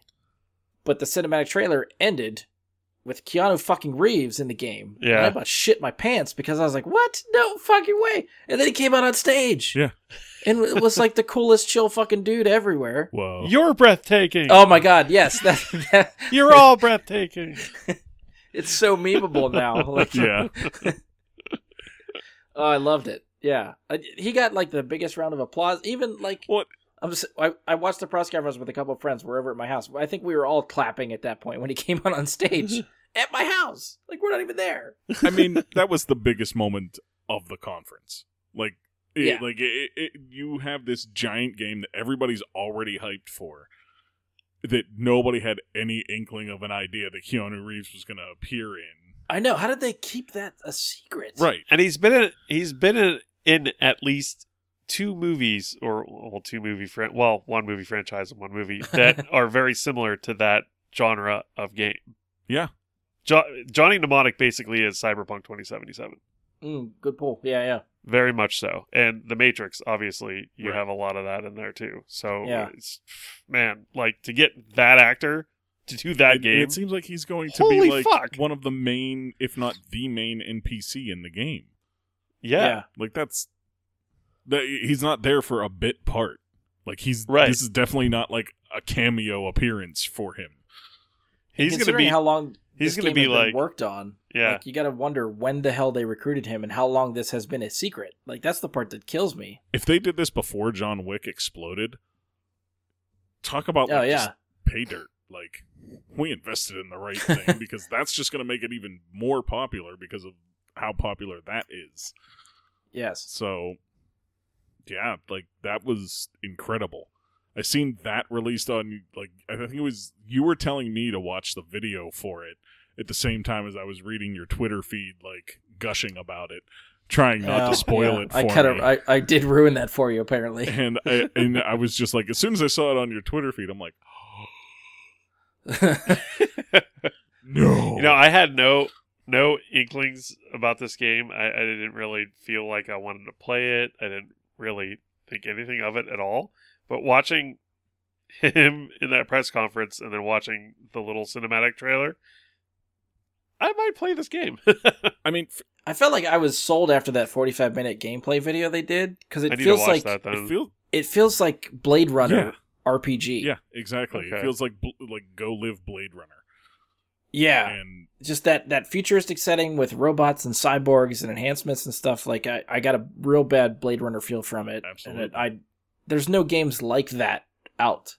So I feel like it's hitting a genre in a space that I don't feel like there's a lot there. yeah, there's There's really games not like that out. They just don't catch on. And maybe that's it. Not Maybe on this they're scale. just below my radar. like, Yeah. not on the scale that they're going for with this. Like, I mean, Rage, it has a very Mad Max feel, and if Right, they put it I in got a yeah, city, yeah. it would have a very Blade Runner feel. Same like Borderlands, if they were to throw that into a city Yep. setting, I was going it to could- say it Borderlands. could feel that way, but because it has that desert, more desolate feel to the settings, it doesn't. I think hit like even that. something like Borderlands feels more Mad Maxy than Blade Runner. That's what I mean. I feel like even if it because was in a because city, of the though. setting, I feel like it. Mad Max and Blade Runner are not as far off as people would think. And like, don't get me wrong, the theme, the tone, a lot of it. But I'm just talking about like as far as like the setting would go and like the type of things you're seeing, like they altered people, and you know, Machine Man type of crossover sort of things are there, but I don't know. feel like I'm wrong I about immediately this, and I'm think just talking like out of my ass. like Blade Runner to me gives a flat out sci-fi feel where I don't get like a sci-fi feel from Mad Max or Borderlands or something like that. Okay, what would you call that then? That's a good question. I would don't call know what one genre I would put it in, but I don't futuristic know if I'd go sci-fi as and far one as apocalyptic sci-fi. Okay, maybe it's more the apocalyptic part of it. I think Yeah, because Dune is very Mad Maxy, and I would call that sci-fi still. So All right, fair enough. Either way, it has a big Blade long Runner. story short, yeah, you have to check out the video. It is 45 minutes long, no joke. So it's a lot to watch. is there a too long didn't read? I don't know. Is there a TLDR? If you watch the trailer that they released here, If I play it on Kinda. 5 times, play that and you'll get an idea. play of it on what's gonna 5 times happen. fast, can that? And then watch about 5 minutes or 10 minutes of the actual gameplay, and you'll be good. Okay. Like, Yeah. you're not going to get The a whole much 45 more minute gameplay out of it. It's just that was overkill. Okay. Yeah, 45 minutes gives you a good sense of a couple missions and like interacting with NPCs and the dialogue options and that kind of thing. Like the full breadth of what the game could be. Yeah. So if you just want to get a sense of gameplay, just skip around in the video and you should be able to find some. Anything else from Xbox? All right, so I got a couple. I was waiting to see if anybody hit them. So during their press conference, they announced the Lego Star Wars The Skywalker Saga. We did talk about that. I forgot about that. It's something like all 9 movies. Yeah. All 9 movies are on one game. So it will probably be a rehash of like the last Lego Star Wars game, which was all 6 movies at the time when there was no other movies coming. Which is the one I have. This is what Brian and I talked about. I was like, but I already have the 1 through 6. I don't want to have to buy 1 through 9. Yeah. Which I'm sure they're going to... 1, is probably going to look better. 2, they will probably redesign some things. Because I think they probably know that people own those other games, so they want to differentiate them somehow. I hope. Plus, Is it a I New even Hope? own Lego Force Awakens, which is still really good. But I'm curious to see what they do with all those games, with that movie too. In that game, we never got a Lego Last Jedi, so I'm anxious to see what those levels are like. And they're obviously Lego waiting Crate. until after Episode 9 comes out, so it's coming sometime in 2020. They didn't give a solid release date, but sometime after Episode 9. Do you suppose they didn't do a Lego Last Jedi because of this game, Maybe. or Yeah. because of how differentiated people were about the movie? No, I think considering how long it takes for games to be developed, I think they probably made the decision to make a complete saga storyline for the game instead of doing a one-off Last Jedi and a one-off Episode 9. Yeah, unfortunately for the people working at the studio, Rise of Skywalker has been spoiled to hell and back for them because they all have these details that they're Right. working on ahead Yeah. of time. And they probably signed mile-long NDAs to be able to just work on it. The other Lego thing that actually caught me by surprise, I thought was hilarious, but in the best way possible, is the Lego DLC for Forza Horizon 4. I didn't see this. Did you guys see that? No, I did not it see looked, this. It looked ridiculous. So they're doing a Lego deal, much like the Hot Wheels DLC was for Forza Horizon 3. Yeah. They are doing Lego Speed Champions or something for Forza Horizon 4. So it's Lego cars in Forza Horizon 4, Jesus. and vice versa, where they have Lego racetracks where you can bring in regular cars and drive around, and it looks fucking hilarious. If you wreck into the wall, does it burst into Legos? It had the Lego game sound effects. It sounded like when they were busting through trees and God. fences and stuff. Mike, I'll send it to you after this. But yeah, I thought that I was... did not see that It at actually- all. At the time we're recording this, it releases June 13th, which is tomorrow. So by the time this episode is up, that content will be available for people that want to play it. I may have to re-download Forza Horizon 4 then.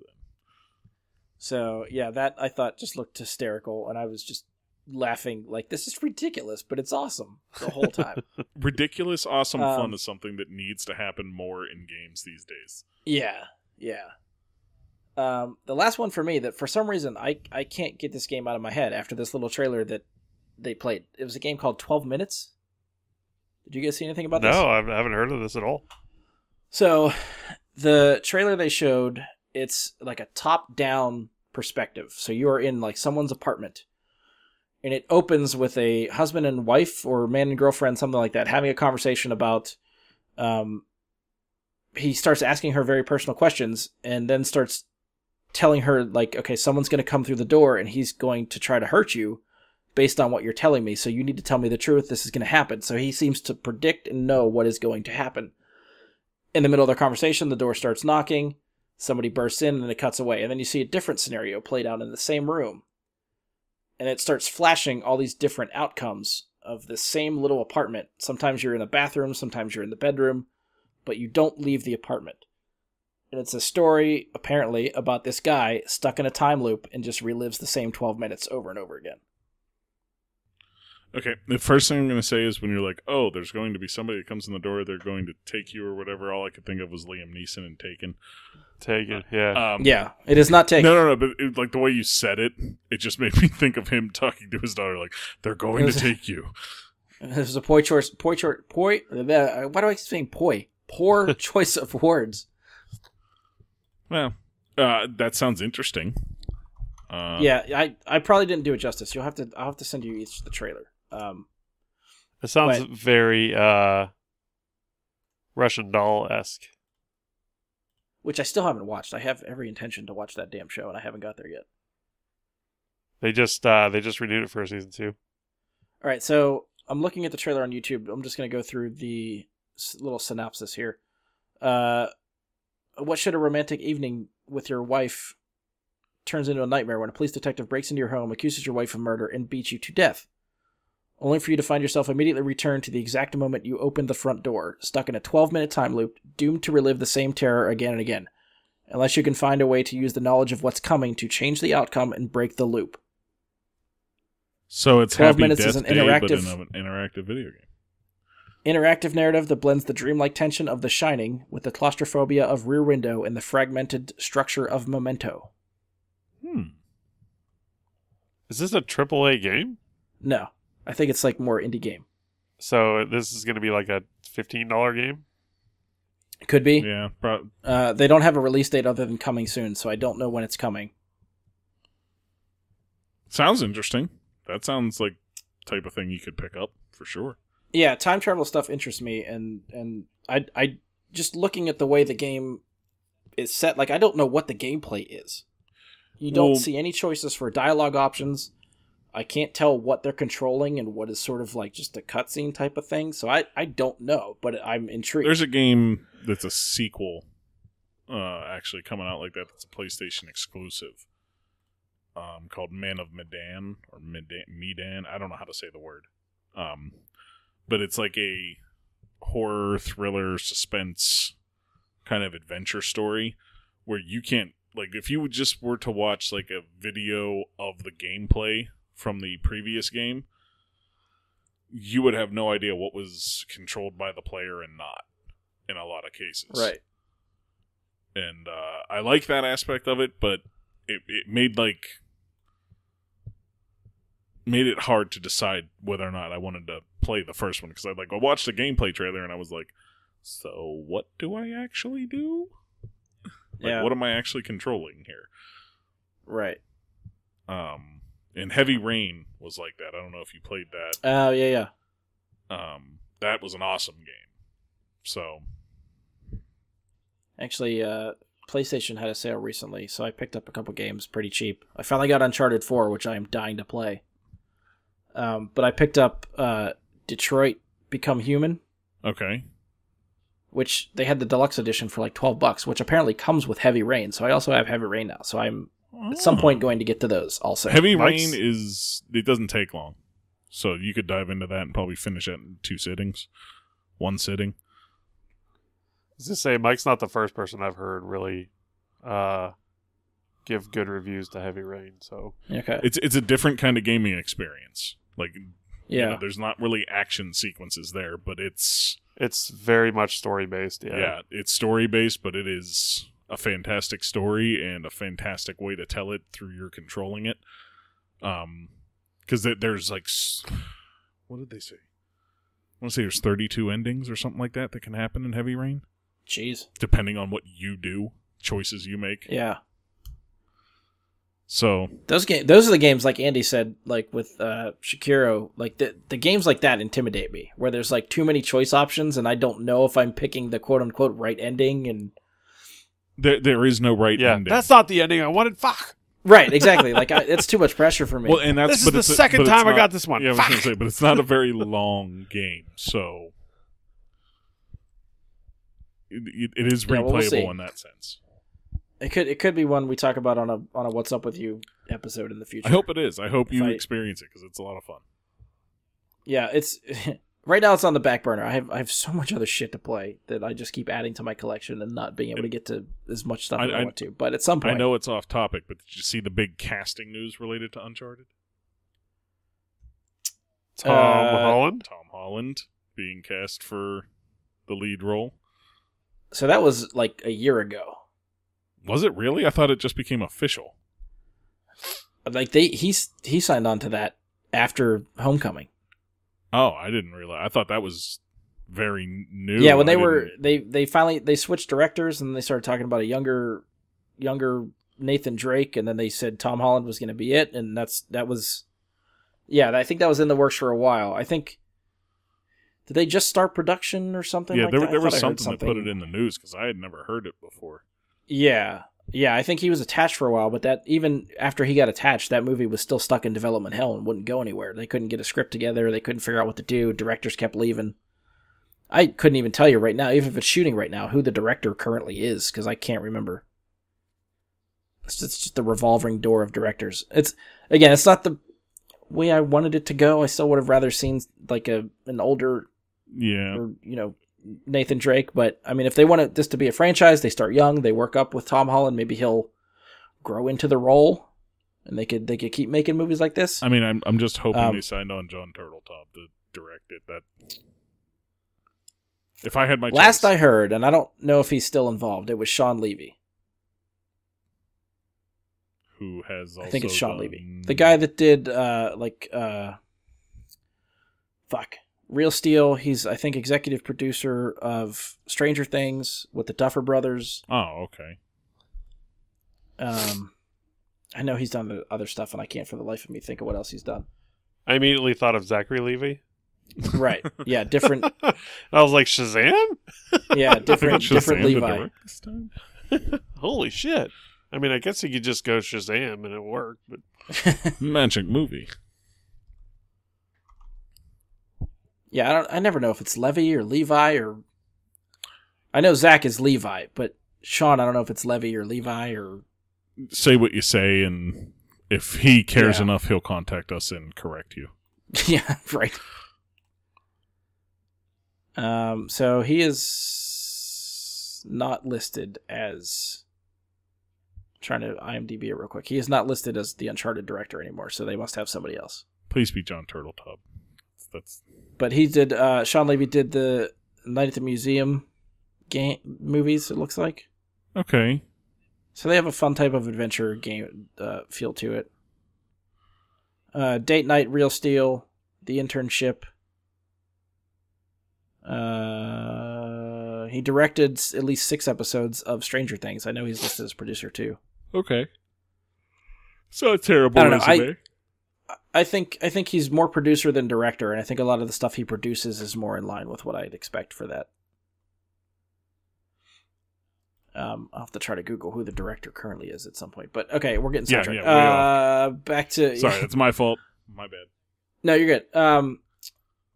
So yeah, the 12 minutes thing, that was the last thing I had for Microsoft. So if you guys have nothing else, we'll move on to Bethesda.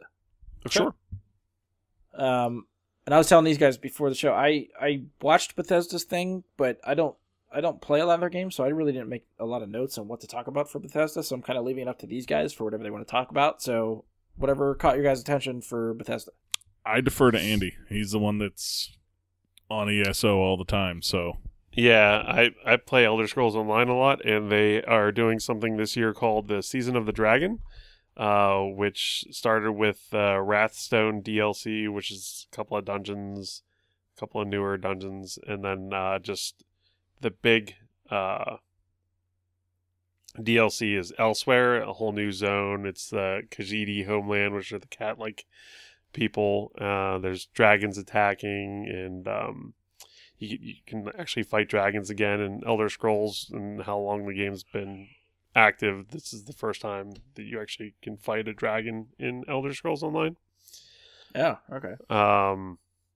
And I didn't really read a lot of what's happening as far as what they announced at E3, but I think it's another dungeon called the Scalebreaker DLC, which I'm assuming are going to be a couple more dungeons and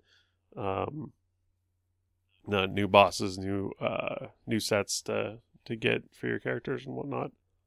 Elsewhere also introduced a new class to ESO, which everyone was really psyched about, the Necromancer class. So, I mean, Necromancers usually bring a lot of people to the yard for some reason. Like your milkshake. Yeah. It's better than yours. Get out of here. Touche. I know they announced some sort of DLC for Fallout 76. I didn't pay attention because that game blows. Why? From what I understand, they are adding stuff to make it like typical Fallout game. NPCs, quest lines. They should have had that all along. They'd have had me if they had that all along. Yeah, which I think is a lot of people's complaints, and they're trying to win back the fan base. So I think they're trying to. They I lost think they're it throwing already money now. at a dead horse. Yeah, they really are. Yeah, so they're trying to bring that all back around, but the other thing they announced was Doom. I think it's Doom Eternal. Yeah, that's what's called. Yes. Yeah. Yeah, I didn't really watch much of that, but it looks hellish. Oh my god. Did you watch that one? I can gush about Doom Eternal for a long time. I love the last Doom game. Doom Eternal looks like more of the same, but they're adding in all kinds of new cool shit. You're getting a sword, like a hell flame. I don't even know how to describe it. It's called the Crucible.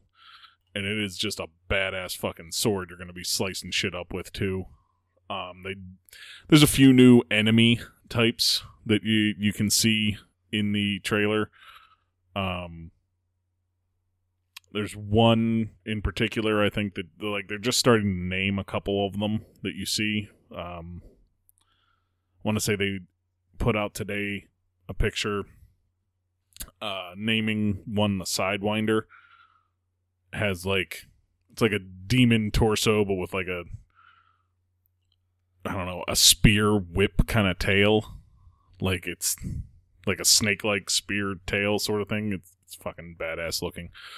And that's pretty much just Doom. Is like, it's fucking badass looking. And then it's just roaming around blasting demons in the face. Blowing shit up.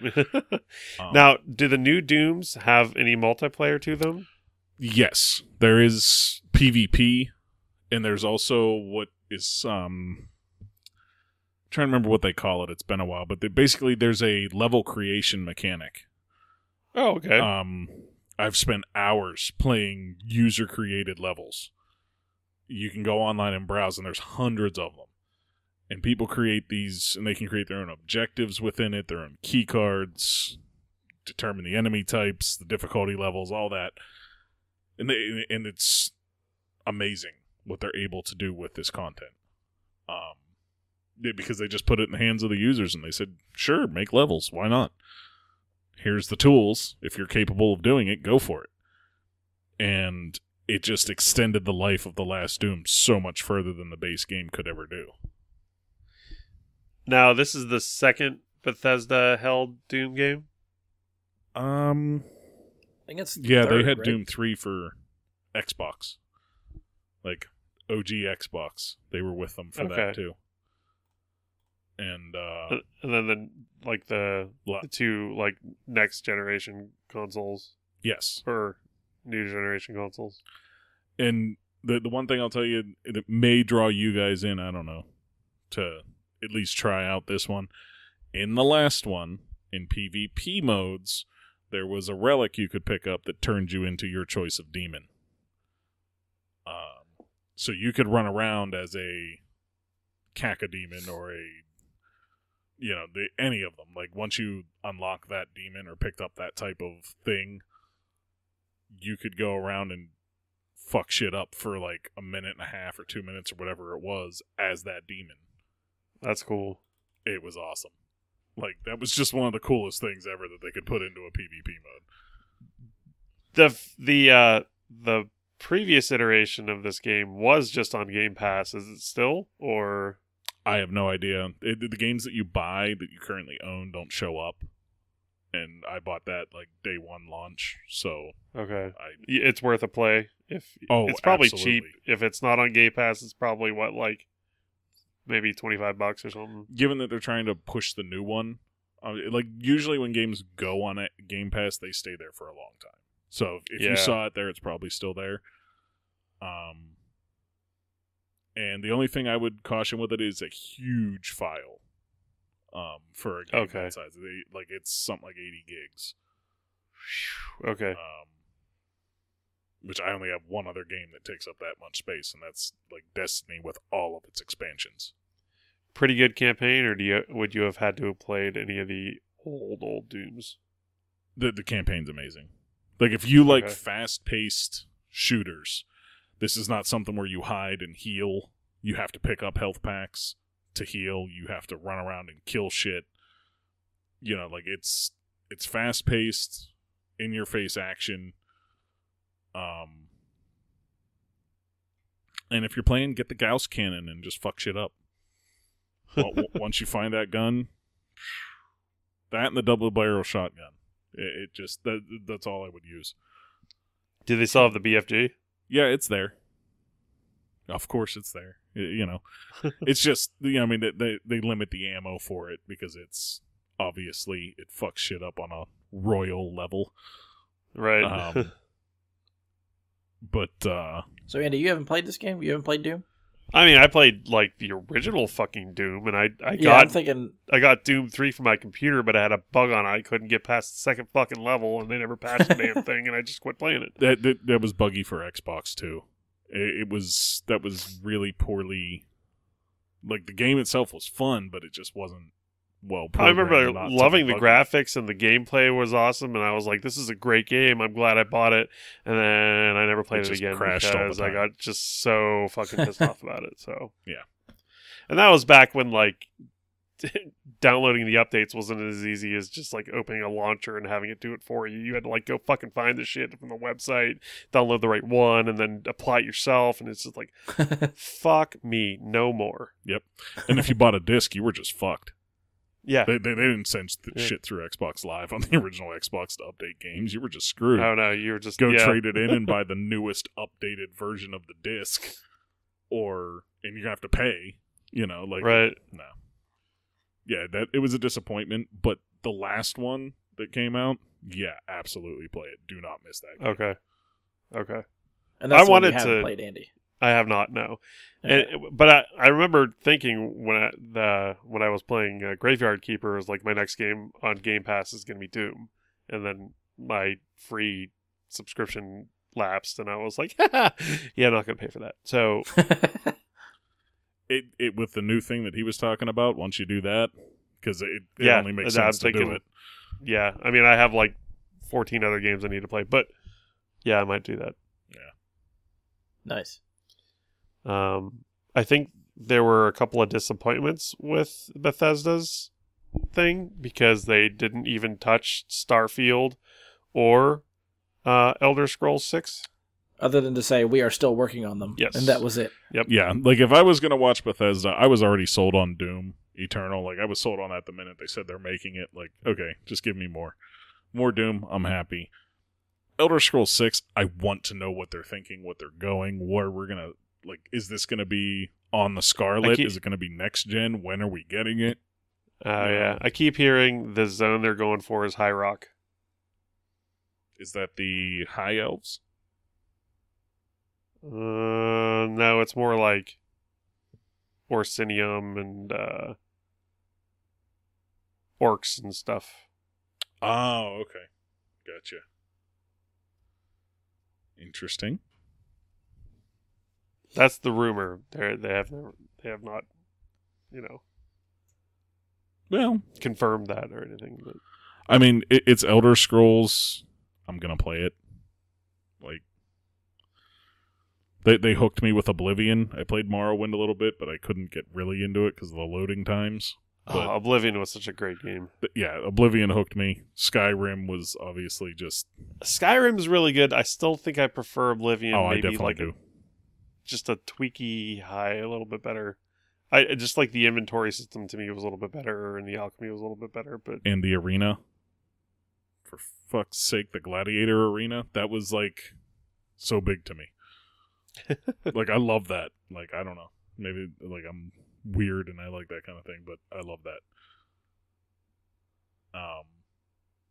No comment. yeah, Brian really doesn't do anything with Bethesda at all. So Yeah, like I know of Fallout and Doom and stuff like that. I don't know. And they've interested me where I've wanted to play them, but a lot of them feel like such a big time investment that I know I have other stuff to play. Time investments, yes. Well, Doom So is the not fact- a time investment, but Elder Scrolls and Fallout are. No. Yeah. Well, that's what I very mean. much Like so. Elder Scrolls and Fallout, I think interest me more than Doom. And I know I've held off on them because of just the time commitment. I know that's involved with them. That there's just way too much other shit to play. Yeah, Yeah. I mean, Oblivion or Skyrim, you're talking 40 to 80 hours on the campaign. Yeah. Easy. That's Yeah. without any of the side shit. Right, that's what I mean. Like, that's just doing your campaign, leveling up, and then there's another few hundred hours of side quests and Yep. guilds and all that kind of shit to explore, which I didn't do as much of in Skyrim, but in Oblivion, I new did 100% classes, like- of everything, and I had like Yeah. 900 hours into the game. Yeah. Ugh. So, Yeah. I'm going to make an archer that can use this and this. And then the next time I'm going to use this guy that just used shield block. And yeah. Yeah, you could do all kinds of stuff. It's neat. You might be interested in Starfield, though, because I know that you really liked, what were those games? The N7 games. What the hell were those? Mass Effect. Mass Effect games, yeah. Yes, So yes. you might be into that, And I remember that tease from last year that they had. And which wasn't much of a tease at all. right. It was But even just that, like the way they announcement, described then the way they nothing. described what their ambitions are for the game has intrigued me enough that I want to keep an eye on that and see where that goes. But I think Mike's right. At this point, I feel like if they're not giving you at least a trailer this year, it's got to be for next gen. Oh yeah, which I'm fine with. Just, you know, they baited us that little bit with that Elder Scrolls 6 the last time, and now it's like, and then nothing. You're just like, just give us something, some little tidbit, just a touch. Yeah, I'd like to hear more. So we'll see. I guess maybe next year we'll get it. I don't know. We'll see what happens. Yeah. Anything else? I think that's it. I think that was it for Bethesda. Yeah. Mm-hmm. Okay. We will move on to Ubisoft.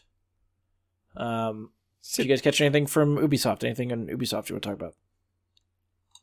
Was Ubisoft the Watch Dogs? Yes. I watched that trailer.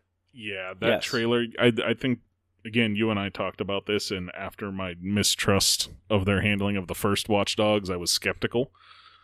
I watched this trailer, and I was very impressed. This was a full-on gameplay trailer. It didn't look doctored or enhanced the way the last one did, which is a plus, you know. But the old lady kicking the shit out of things was fucking awesome.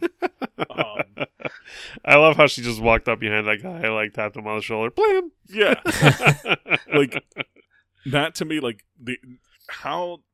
this could be like one of the first action or like live action type games like that where you get to play as an old lady that kicks ass. I can't recall that ever happening. So this whole mechanic sounds ambitious as hell It to me. really, really does. They have multiple interviews that I've watched in them talking about this game. They keep saying you can literally play as anyone in this game world. And I heard that the deaths are permanent. Yes. Yes. So if you die, that That just character's gone. yeah. yeah, Yeah. you cannot bring them back. You can't restore a save. Well, maybe you So- can restore a save, but I mean, Like, on judging PC, you from can some of always the- restore a save. yeah, Judging, I mean, from some of the gameplay stuff that they showed, like of your team, it looks like you have 20 slots to recruit people. So if you fill up your 20, you probably can't get anybody else. But if you use one of those people and they die, that opens up a spot on your team, and you can try to recruit somebody. So yeah, the whole thing is like everybody. It has to be like procedurally generated or something like that. Like there's no way I feel like they can script all this stuff for every single NPC that you're going to encounter in the game. So I'm thinking it more like No Man's Sky, where Okay. No Man's Sky procedurally generates planets and resources and wildlife and whatever Yep. else you land Yep. on. This is basically trying to do the same thing for NPCs and people in the world. yeah. Which, again, I've never heard of a game try to It's do that. ambitious. I That is- recently picked up No Man's Sky for PS4 and have been playing it a little bit. And I really like it. I've heard it came around a lot since launch. Yeah, I'm having a blast with it. I just haven't had a chance to play it a lot lately. Yeah. Yeah, I really, even after all the hype of surrounding the first Watch Dogs, first Watch Dogs was one of the first games I got for Xbox One. And I still really enjoyed myself. The hacking mechanic I thought was really well done. Even if it didn't look as well as some of the cutscenes and gameplay they showed previously, I still felt like it was a really solid game and something that I hadn't really played before. Just your choice of how you attack a situation, whether you use stealth and just hack everything and sneak your way in, or you could still go in guns blazing and try to kill everybody, just like most games. The driving needed work. Driving felt weird. So I don't know if they fixed any of that since the second. I never played the second one. But the stuff they showed for this one definitely has me intrigued, and I definitely want to check it out this time. Yeah, I mean, the only other note I made about this game is that the gameplay we see of the girl in, like, near the, like, last third of the trailer, it has a very John Wick feel to the combat. I feel like a lot of Yeah. it was, like, designed a little bit that way.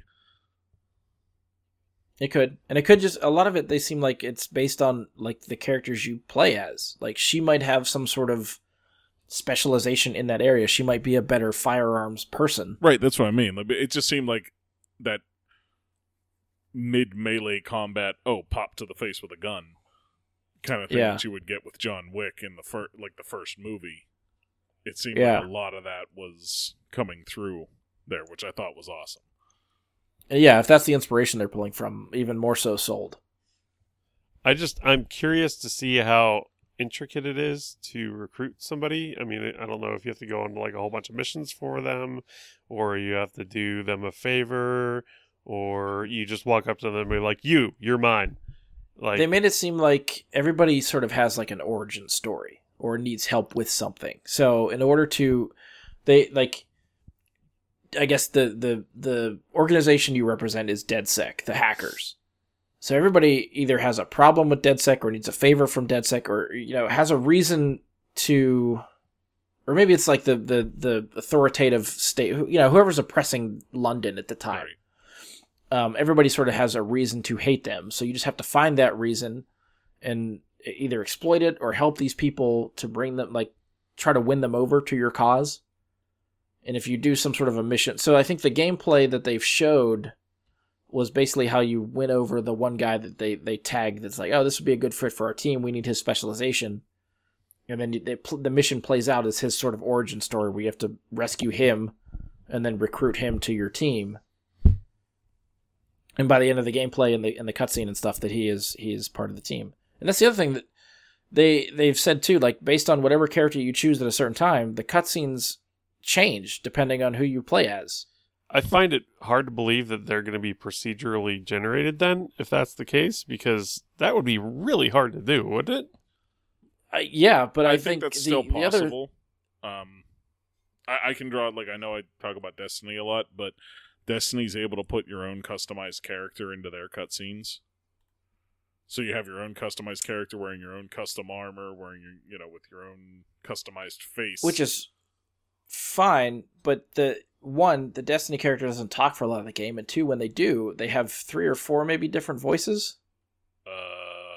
I think in Destiny 2, our character has said one line, and before that, the last time our Destiny character talked was in the vanilla Destiny 1.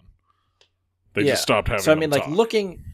having the cutscene fill in as a custom character is one thing. I think giving that character, whoever you were playing as, custom dialogue for each, like the amount of people that are in that world, and if you're saying each person has if they've somehow recorded dialogue for each of those people that then has to fit into a cutscene based on when you're playing them in the game. I feel like, as with any game, you would run into people that have the same voice actor, of course, doing the same lines and the same thing for several of the NPCs in the world. Yeah, I mean, there has to be some overlap. It can't be all unique. Right. But the amount of variation I think that has to be in there, even if you say you have 20 people on your team, and there's 20 different variations for a cutscene or dialogue options or something like that. It's a lot. Yeah, but I mean, like, that, I don't know, just the amount of variables in there to think that, like, you know, everybody sort of has it. Like, what if you seem to gravitate towards the same type of character and you're recruiting this, like, different characters with the same type of specializations and stuff like that, but each character, like, man, woman, black, white, like, whatever, I don't know. I feel like the dialogue options and stuff feel exponential to me. Well, that's what I was going to say, is I feel like they may be promising more than they can actually deliver. And that's why I feel like it's very ambitious, and I'm curious to see if they pull this off. If they pull this off, this is fucking amazing. Right. Also, it seems very open worldy to me. It doesn't seem like there's any real direction to how the story's supposed to go. It really just seems like, hey, there's robot overlords, and you can recruit everybody. Go to it. Have fun. I think that's a lot of it. To be honest. Yeah. From what we saw, the open world looks huge.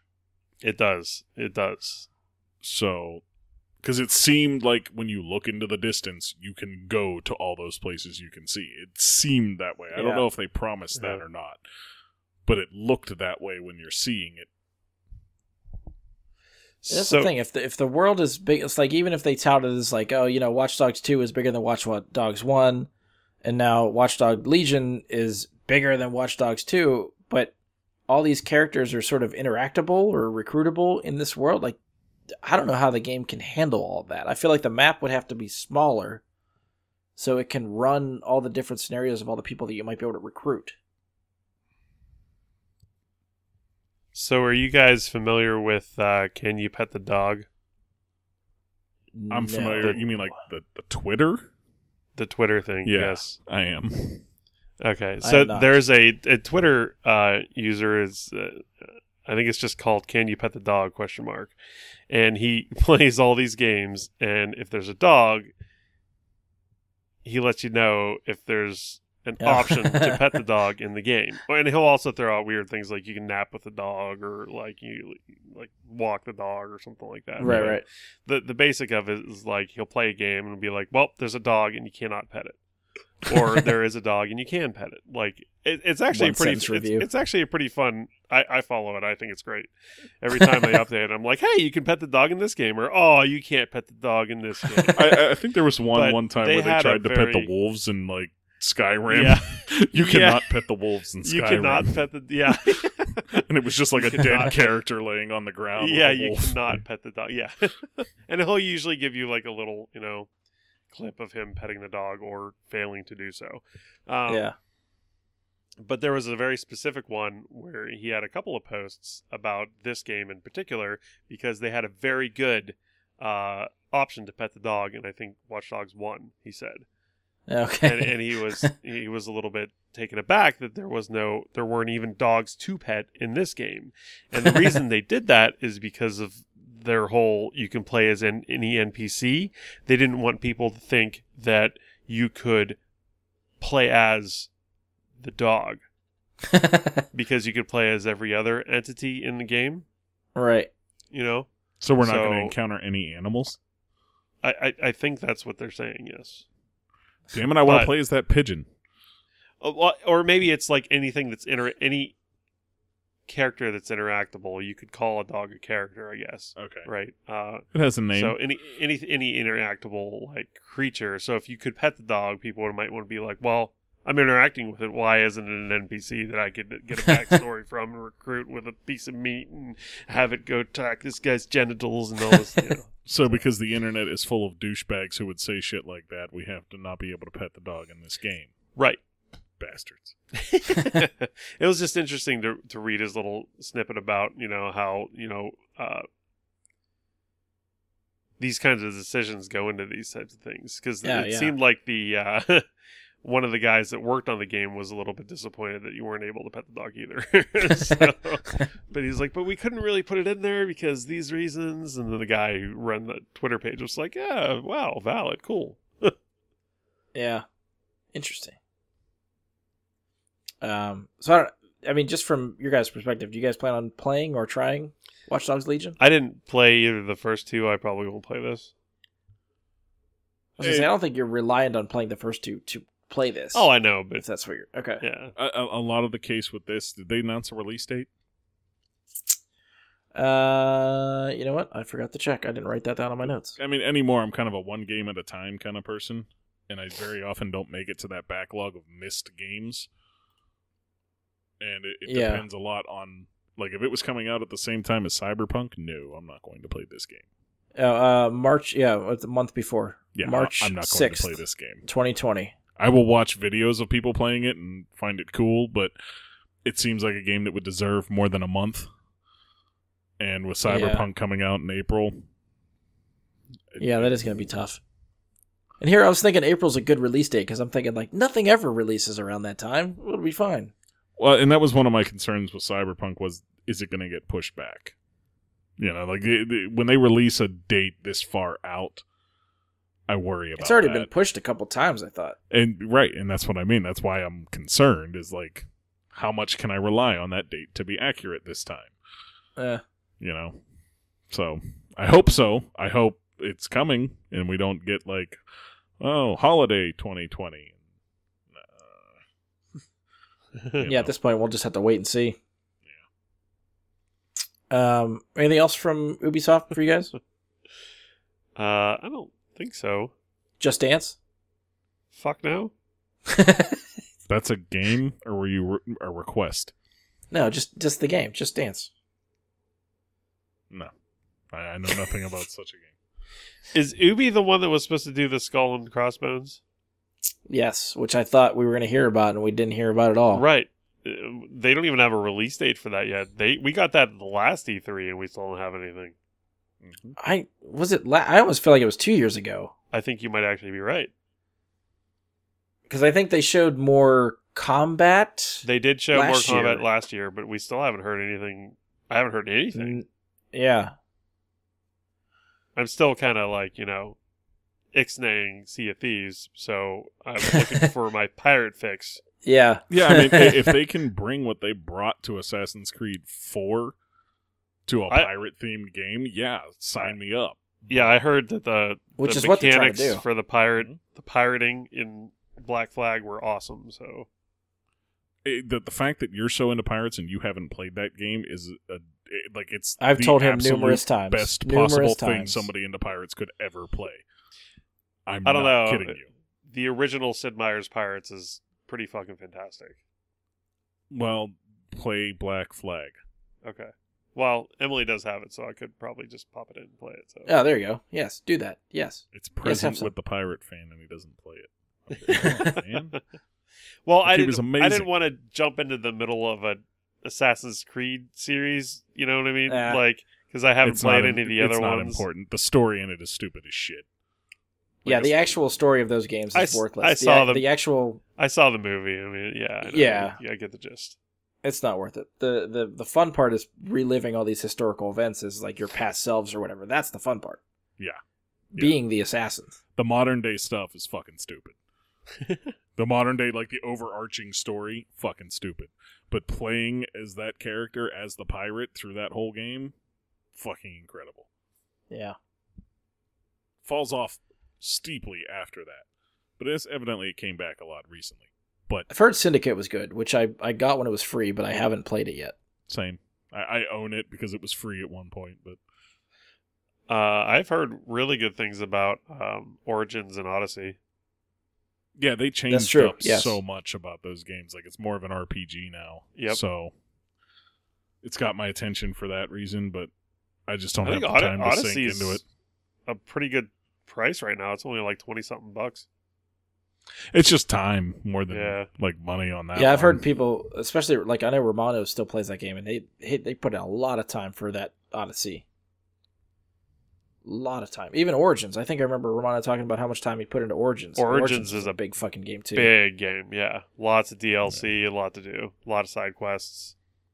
Yep. Anything else from Ubisoft? I can't think of anything. I got a couple, but I'll wait and see if you guys touch on them. Nope. You're good.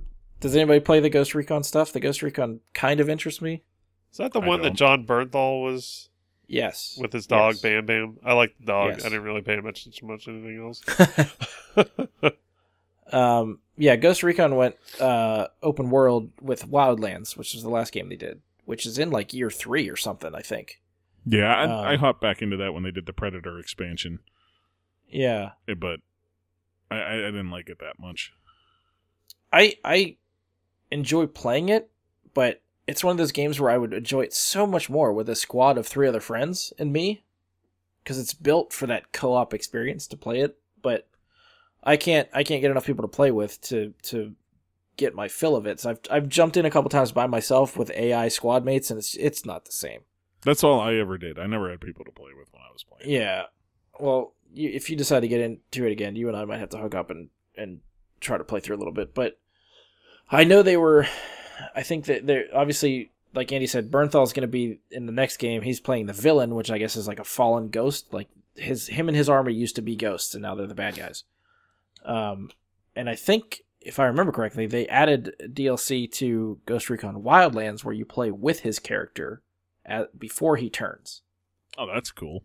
Lead into the So next game. Bernthal, with yeah, it in Bernthal's DLC. in that game. You take a mission that I think hints at his eventual turn, but he is a ghost and part of your team for that mission, and then the next game he's going to be the bad guy. I haven't played that because again I haven't touched it in a while with people to play with, so I would be interested to try that. They keep hyping like this, like Breakpoint, which is the next one, is going to be a little bit different than Wildlands, but it looks and feels like the same thing to me. There might be more emphasis on like surviving elements of like maybe different ways to fix your wounds, and you might be. Is this a survival game? They were hyping survival elements, but it still feels like a Ghost Recon game to me. Well, what? Okay, define a Ghost Recon game. It's not. It's obviously not. It's not Battlefield. Right. It's a tactical team Is it play. more like Rainbow Six? Like It's third-person shooter. So like the Division would be closer than Rainbow okay, Yeah, Six. okay, that's true. That's Yeah. okay. Good. Yeah. I just needed a little bit of. But instead of like the urban environments of the Division, you're out in the wilderness for right. Ghost Recon. Okay. So I don't know. It's again. I feel like they probably had a hit with Wildlands, so they did something similar with Breakpoint. So I don't really know how they're differentiating between the two. So I guess we'll see what happens. I'm curious, but not enough to try it right now. Yeah, I mean, Um, for me, like I've always said, like third-person shooters are not always my jam. So I tend to well, the other not the get other- into them. third-person shooter I was going to talk about was the Division, which the only thing they talked about for Division 2 was where they're taking the next episodes of their DLC, which are all free. The first episode, I guess, expands out of Washington, D.C., and you are going to the National Zoo for a mission. Episode 2 takes you to the Pentagon, which releases in the fall and adds a new raid. Which I tried to watch a little bit of the first raid because I don't know if I'll ever play it, but it's like an 8-person mission, Yes. which sounds interesting, but I feel like just trying to get 8 people to do it is going to be insane. From everything I understand, honestly, on console, it's not like because of the precision necessary in the raid, and Yeah. aiming with a controller being so much more difficult than aiming with a keyboard and mouse. It's a little bit hectic and overly difficult for console Yeah, okay. players. I watched a video of the people completing the raid, and I looked at it and said, I never have to do that because that looks boring to me. It didn't look like my kind of thing. Well, it's their first attempt at a raid, so I think because they didn't really have, they had bigger missions in the first division, but not like a raid. Yeah, no, they didn't have like a full-on raid of any kind. Right. So I feel I'm sort of giving them the benefit of the doubt and let them sort of like iron it out and figure it out as they go. Which, you know, maybe another raid or two after this, they might actually nail something down. The third episode that they teased is sometime early 2020, and that seems like it teases a return to New York, which was the setting of the first division. So that kind of interests me. Like I do really like this game. Division 2 I think is really solid. I think they improved on a lot of stuff from Division 1.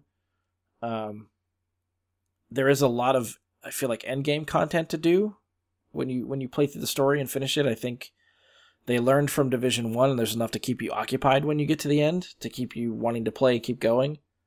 Some between this and Destiny, these are the two games that I keep coming back to that suck up a lot of my time. And lately I've just felt like I needed a break because they're just too much right now. So I eventually plan to come back to them, but for now I'm like, okay, I like you, but I need to take a break. So I'm looking forward to these other episodes. I don't know how soon I'll get to them. But yeah, I don't want to make it sound like I hate the game, but I do really like it. And so anyone that's thinking about it, I do think it's worth trying. You touched on Destiny, since I'll just play off of that and say that they made some huge announcements about the game just prior to E3. Yeah, which I almost feel like is its own show because they talked about some big stuff. Yeah. So I don't know if you can keep it short, but try to keep it short. Just very briefly, it's going free to play. There's going to be a new system called New Light, where any player that has not purchased the game will be able to play basically the entire year one version of the game. Destiny 2 for or Destiny free. 1? Destiny 2. Okay. All of year one will be free to play. New DLC when they do it. Shadowkeep is coming. And after Shadowkeep, there will be another season pass, but you will not have to buy the entire season pass to continue playing. Up until this point, to play Destiny, you've had to have every expansion up to the current point to play the newest content. In other words, if you wanted to play the newest DLC, you had to have every other previous DLC. Not anymore. They're doing it a la carte. So if you want to buy Season 10, but you're not going to buy Season 9, that's perfectly fine. You won't have any problem with that now. That's going to let you choose, what content you want to focus on. I think that's a big deal. They're doing cross-save, which is massive, and that's all, like Brian said, that's a whole discussion for itself. Yeah. Cross-save is so huge because it's the first step towards cross-play, which hopefully coming soon. I want to be known, I was texting Andy about this too, and I was trying to hype him and bring him over. I said they're doing cross-saves. Destiny's going to be free. You can download the game for Xbox for free, bring over your character from PS4, and join us in Destiny. Precisely. He turned me down. Well, they're also releasing the new year, Forsaken, and all of the content they released in this last year is also going to be $30. As of right now, it's $30 to get all of that. And then going forward, they have all these plans. Shadowkeep, the content looks amazing.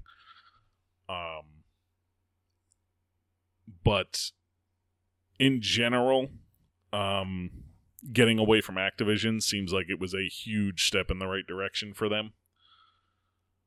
And, this is the first time that Luke Smith has actually come out and had a long conversation with people about this game.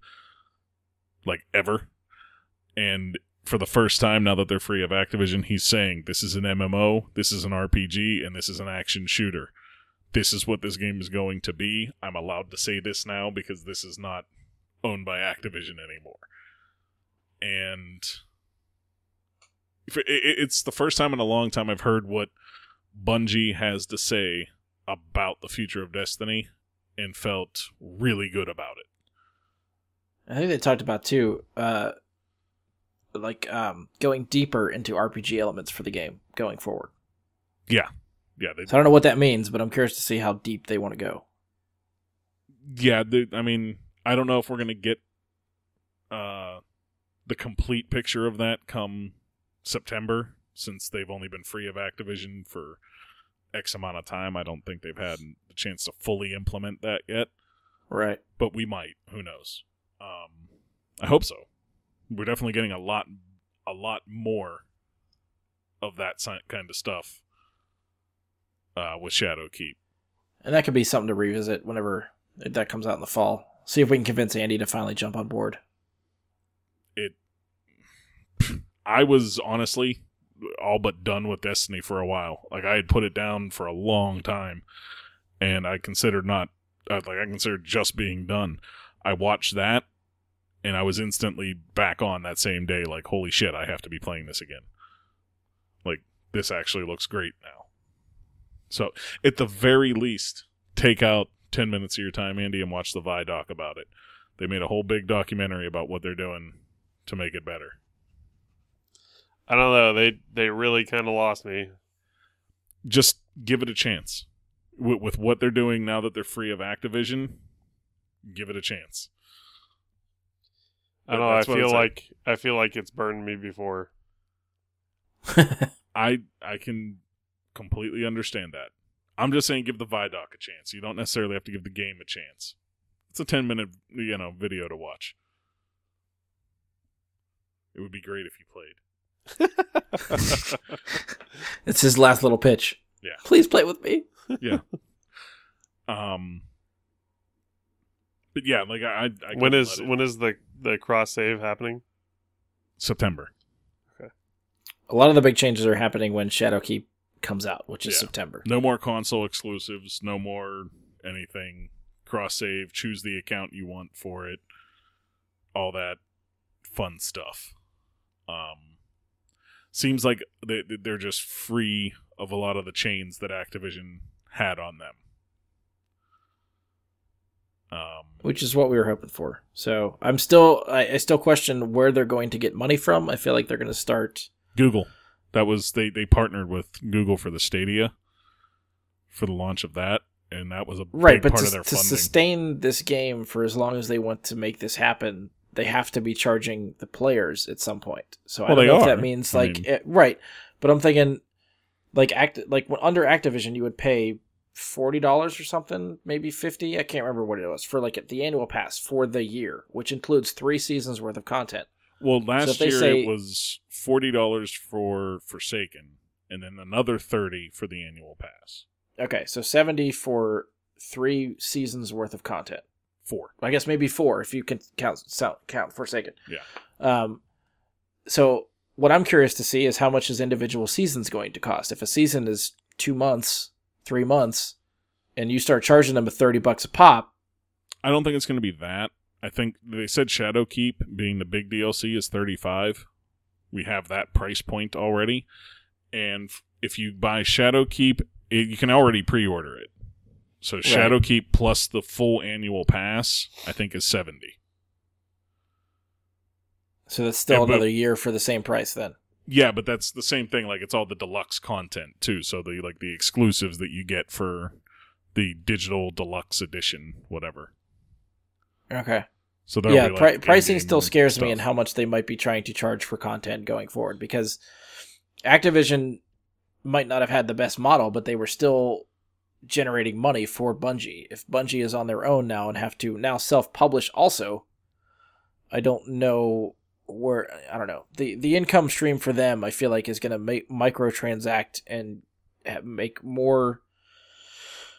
I don't know what word I'm looking for, but going to try to push the player for more money. somewhere down the line. As long as they're not pay to win, I'm okay with that. If it's just like paying, which it won't be. I think it'll be like just content drops. Yeah, paying for cosmetic type stuff or new ships or like sparrows or something like that. That's fine. What they turned that's cool. it into. Yeah, and that's fine. You know, as long as it's not like putting a player who just started the game having the same gear score that you do, that I would have issues with. They said the new light thing that'll be the free-to-play startup to catch up your friends. It'll start you whenever you get it. They didn't give a definitive answer on it because they said they weren't sure, but as of right now, they think they're going to have it start you at the level that you can attain now. Like, as of right now, you can get to 750, and they said that that's where they're thinking of starting it. So if you get Shadowkeep, or if you don't get Shadowkeep, rather, and you're, say, 3 months behind, whatever level they make Shadowkeep take you up to, you'll still be that 750 behind. You know, you'll still be a good bit behind. Okay. It's basically, they're designing it so that new people can hop in and catch up right to play with what their friends are playing. Which I understand, because it feels overwhelming now with 10 batches of content or whatever's out there to feel like you have to get all that stuff bundled together. And which bundle do I need to get to play what content with what people? And it'd take you 40 hours of playing to catch up to where I'm at so you could play with me if you were starting fresh. Yeah. And nobody wants that. So, and like I said, this season they turned the Eververse into, instead of just earning cosmetics like you would before, now it's pretty much just pay for them. Okay. The silver transactions or whatever. Yeah. Like now the engrams you get that you take to Eververse give you all old stuff. All the new stuff you have to pay directly for with silver. Yeah, which that kind of bugs me because I actually like earning some of that stuff. So when you go to the next season, do the engrams then give you the stuff that you couldn't? We don't know yet. This is first time. Okay. Yeah, this has only been like 2 weeks since they made this change. You know, I really enjoyed playing Destiny 2, and it was only when I tried doing, I can't remember what the hell they were, but it was like a hard mode. Nightfall? Raid? No, it wasn't a raid. It was like a strike or something? No, it was going into the Osiris thing where the garden thing where it would give you the different blocks of stuff. It was the Osiris one, and there was like Infinite Forest. The Infinite Forest, yeah. And you'd go in there, and it was like a really hard mode for it. And I was like, oh, I'm like way above what the suggested light level for this is, and went in there and got absolutely fucking curb stomped, and I put it down and never played it again. Sounds like somebody ignored the modifiers. I'm just fucking with you. I think there's still instances of that, Andy, because there's a couple times I've flipped out on certain things too where I felt like I should be stopping people and that doesn't happen. That's the one thing that really gets me about Destiny is no matter how many times I can go to a different what do they call it, patrol, and there's a dreg. That dreg is always the same difficulty every fucking time. No matter what level I am, he's always the same difficulty. Well, it does have an interactive he's delta. He's never, ever super easy. And he's never, ever super hard. Right. And sometimes I just want to log on and curb stomp the shit out of some stuff. Say, hey, look, I got like the best fucking light level I can get. I want to just go over and just mop the floor with this whole fallen horde. If you do, and you cannot do that. You absolutely can. Did they change it?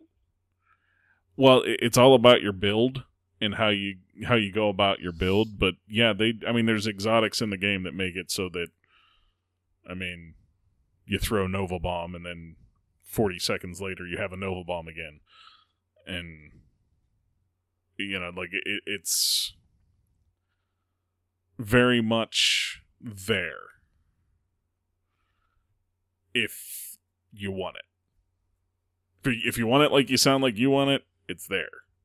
You just kind of gotta dick around with your build a little bit until you're capable of doing it. Okay. It's kind of like you go into Diablo. You're not going to go into Diablo and not, customize your build enough to be able to kick the shit out of everything. right away. You got to earn it. You got to work up to it and get the stuff to do it. Andy, I think this means if you come to Xbox, you have found yourself a Sherpa. I have helped more than 150 people through their first raid on Xbox. So that's just Destiny 2. Just saying. I have stats on that. That's true. That's true. All right, so I want to bring us back around because I feel like we're getting very long as it is. We got two other people to talk about here. One thing I want to add real quick. At Ubisoft's thing, when they were talking about Division, and I knew this was in the works, but they were making a Division movie, which has already had Jake Gyllenhaal and Jessica Chastain attached to it. This time they confirmed a director, who is David Leitch, who also directed Deadpool 2, Atomic Blonde, is doing the upcoming Hobbs and Shaw, and co-directed the first John Wick. So he is directing this movie, and they confirmed it is coming to Netflix. I am more interested in this movie than I am in the game. They didn't give a release date or anything like that, other than they are working on it and it's coming, and that's where it's going to end up is Netflix. But so I'm excited to see how this plays out. I do want to see that. Oh yeah, that sounds awesome. All right, two more to go. Square Enix. What would we like? There's really one thing at Square Enix that I want to talk about, and you guys know exactly what that is. Go for it. So they teased us, I think 2 years ago. We got a teaser trailer for Square Enix making an Avengers game. The teaser trailer, all that showed was just various weapons and like an Iron Man glove and stuff. So you knew it was Avengers related. You knew they were working on it. No idea what the game was. So we finally got a trailer for this game. To me, it's a little bit difficult to tell what's a scripted cutscene cinematic thing and what is gameplay. I think there are glimpses of gameplay in this trailer. It pops over the shoulder a couple of times, and it looks like gameplay for sure. It's difficult to tell. Yeah, there's no like visible HUD, so you can't tell when it's in and out of gameplay and stuff like that. They did talk about some of the details of the game. It will be a 4-player. It can be a 4-player online co-op game, or you can play it singly by yourself. They at least debuted the first 5 Avengers, which, although if you watch the trailer, it seems like Cap dies, so maybe there's only 4. I don't know. They've talked about adding other characters later on when they were at the briefing. As soon as they showed the 5 Avengers, everyone started shouting, "Where the hell's Hawkeye?"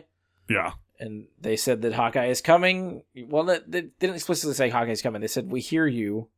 And, there will be news later or something like that. So basically, Hawkeye is going to be DLC. That's coming. They stressed there will be no loot boxes or pay-to-win scenarios, which seems to be a staple that everybody just wants to say now. They mentioned that they are partnering with Sony to have some exclusive content for the PS4 version of the game, which I have a conspiracy theory about that we can talk about. And I mean, the main takeaway is this is an original story for these characters. This is not connected to the MCU, which is why these characters look nothing like the MCU characters. Nothing at all. So it's well, maybe the Hulk when he's green, but yeah, I don't know where this falls. I don't know if they couldn't somehow use the MCU likenesses, so they decided to craft their own story and go a different direction, or they wanted to do that from the start, and that's why they don't look like we are expecting them to.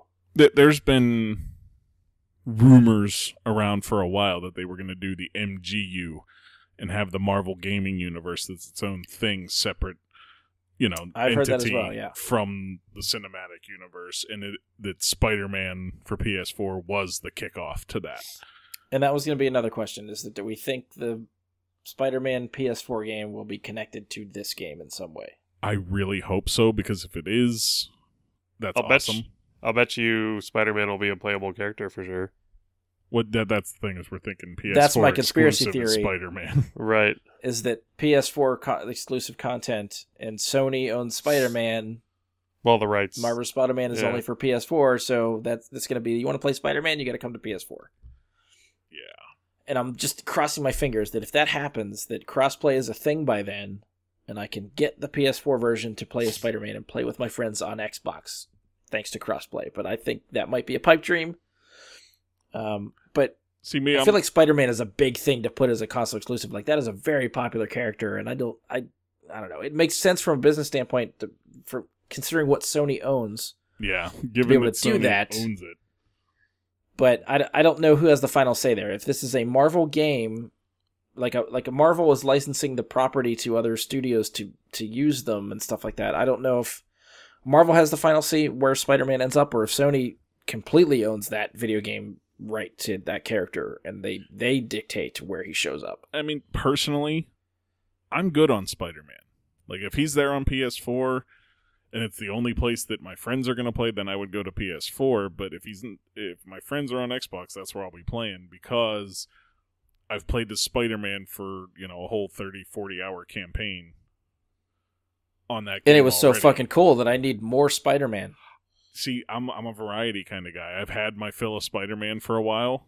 Give me some Thor flying around. Give me some, other characters to have that much fun with, and I'll be cool. But I know you're more into Spider-Man than I am, so I guess I fucking bought the PS4 for Spider-Man. you So, bought the yes. you bought the Spider-Man PS4.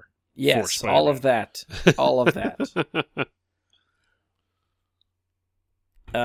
Yeah, I even just the 4 or 5 characters they showed, I think looked really awesome. Just seeing, like, I wanted Anthem because it made me feel like flying an Iron Man suit. And in this, from what the little gameplay you see is, you fly as Iron Man. So I am sold. I do not need Anthem. I'm glad I didn't purchase Anthem because it seems to be a shithole.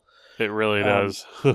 But Good yeah, this call. game could definitely satisfy my Iron Man flying itch that I need to have. Did you see the release from PlayStation? No. Oh my goodness! So you need a Iron Man flying itch to scratch? They have the PSVR Iron Man, where No, I they did are see that. going Yes, to have yeah. the virtual I did. reality where you are Iron Man. Boy, I have never been more tempted to buy a VR headset than I was when they were like, "Look, you move your hands and you fly like Iron Man, and you fly because of where you move." I'm like, oh my god! And that kind of looks cool, but I don't know. I like the third person aspect of it, of seeing Iron Man fly. That's specifically what I want. I don't know if Okay. I have to be Iron Man, like in the suit. I mean, I'd want to try it for sure, but Yeah, that's kind just of from a video game standpoint, I think what this trailer showed me is what I want. yeah. It looks incredible, and I think there's gonna have to be some part of this story where Cap is back quickly, or some Oh, yeah. form, because you can't have an Avengers game where they're like, "Oh, but you never play as Captain America." Well, yeah, What? they literally talked about him at the show as being a playable character, and then you watch the trailer and it seems like he's dead. So I don't know. Yeah, he definitely comes back in some form or fashion. So we don't really get much in the way of who their enemy is. In the trailer, At the on the very, bridge, they are very fighting end. Taskmaster. Yeah, there's a Taskmaster, but at the very end, you see a giant figure burst through something. I tried Which to looks freeze frame purple, it. and the only guess is Galactus. Yeah, I tried to freeze frame it, and you can't get a good enough look at what the hell it actually is to be sure. But given the size, Galactus is probably the best bet. You also see Abomination in there as an enemy. Oh, that's right. Yes, yeah. But yeah, given the size, I would say Galactus is a good bet there. But there's other possibilities. It's not like Fin Fang Foom isn't huge. It's not like what the hell was the name of the one I was forgetting? Fuck it, it doesn't matter. My guess would be Galactus is the big bad here, but So, we'll see. did you guys actually just watch the trailer, like the main trailer? You didn't. I think there was like a couple other quick little videos that they sort of showed during the event. Did you watch any of the other ones? No. I watched one other one, but it didn't really tell me a whole lot. So the trailer like the main trailer everybody sees, there's the long-haired Tony Stark talking to Bruce Banner about, like, are the Avengers a threat? There's another snippet of a video that shows that event takes place 5 years after the beginning of what the trailer is, that big event where people die and Cap goes down and stuff like that. And their conversation, they refer to Terrigen crystals. So, in humans. So, and you see the crystal in the cutscene. Yeah. Like, it seems like the crystal explodes, and, like, in my mind, Terrigen is released over the city of San Francisco, which could be some sort of inhuman threat, or Inhuman Rebirth or something Inhuman could be tied to this story. That could be how we get Black Bolt as a playable character. It could be. Oh, yeah, man. if he's in there. That would be awesome. Medusa. Would be cool And there's too. another Ooh. there's another snippet of a trailer too that shows their version of Hank Pym. I want to whip people with my hair. I whip my hair back and forth. I whip my hair back. So yeah, we get a taste of Hank Pym also. So we'll see. I'm curious to see what other like DLC characters they add. Obviously Hawkeye. I think there's a lot of people from the roster. I'm curious if we'll get any Fantastic Four or X-Men characters, or if it's just going to be. I think they're going to keep this one at least to the Avengers, because if they release a game similar to this with the X-Men itself, that's enough of a selling point. They don't need to have the X-Men as part of the Avengers game or vice versa. Well, plus you're getting a lot of X-Men characters in Ultimate Alliance. Yeah. I'm sorry. Not to sell you more on that. Because well, no, I don't think need you and I are- sold on Ultimate Alliance 3. I need sold on buying a fucking Nintendo Switch to play it. But no, in Ultimate Alliance, they do it because they go for that crazy amalgamation of characters. Right. Whereas here, I don't feel like it would fit the story to have the X-Men join them. I'm not saying like the entire X-Men, but I could see like Wolverine or somebody being part of the team. Maybe turning up. Like Wolverine and Beast were really the ones that had the biggest presence with the Avengers through the years. Yeah.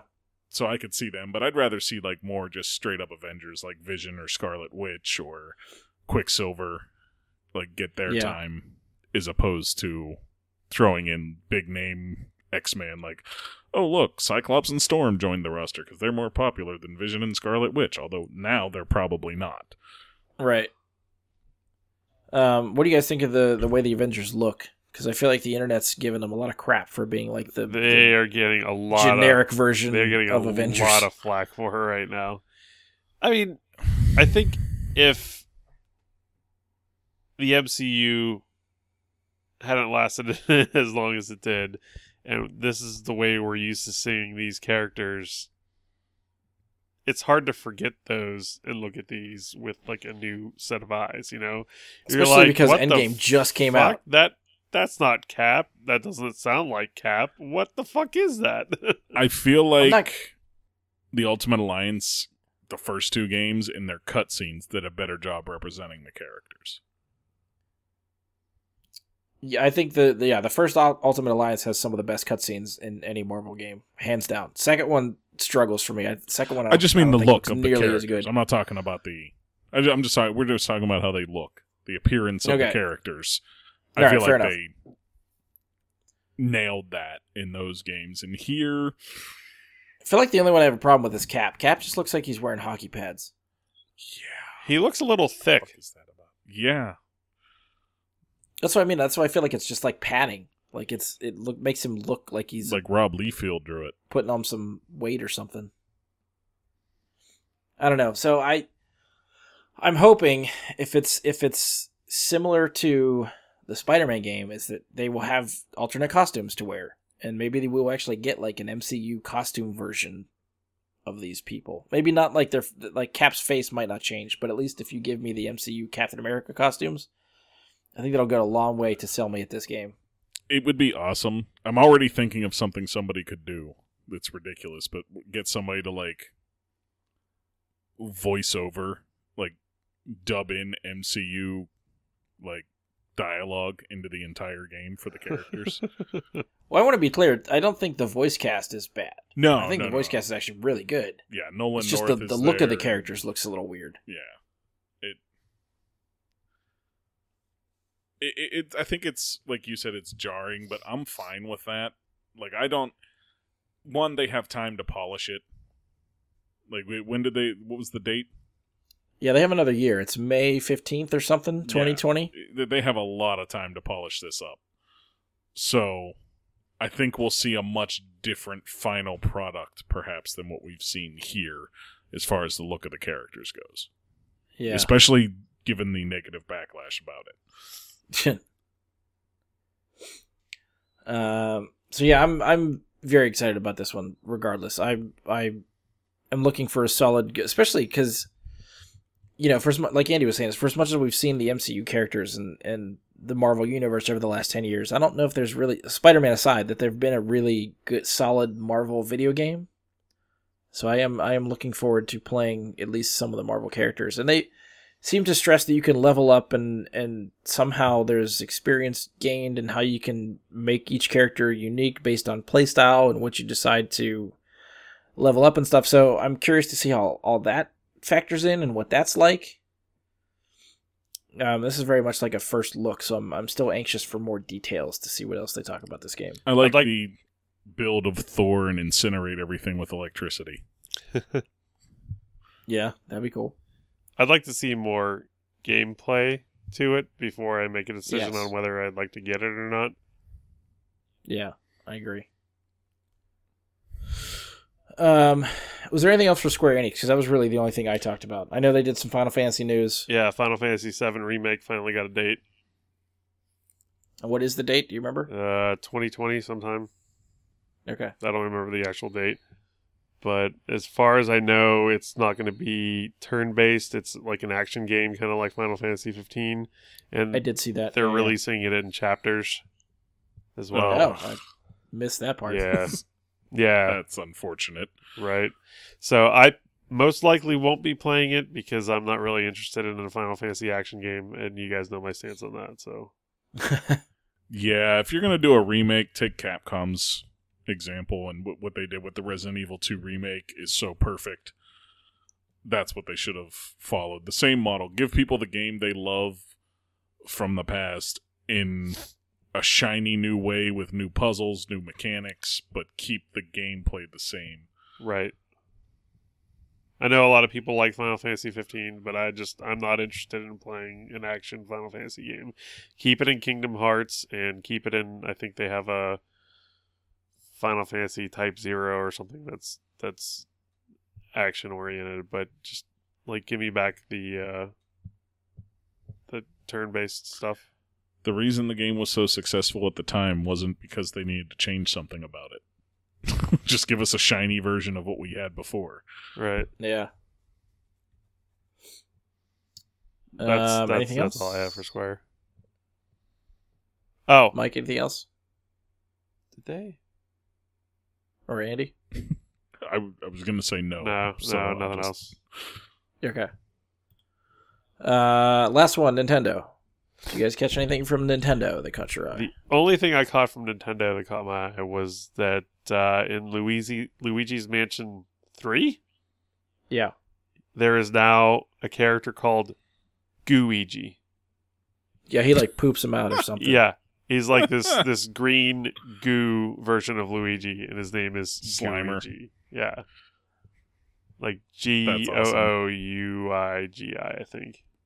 Gooigi. Which is like their excuse to have, which I get the mechanic. It's a really stupid thing to do, but I get that they want to have like 2-player co-op. So if you are playing the game on a Switch, you can hand the controller to somebody else. And there are puzzles and certain things to do with a second player. But that name is so stupid, and he looks like a big snot. He does look So- like a big snot. So when they did Wario, and then they did Waluigi after that, Well, now that there's a Gooigi, doesn't that stand to pass that there's going to be a Gario. Waguigi? a Waguigi.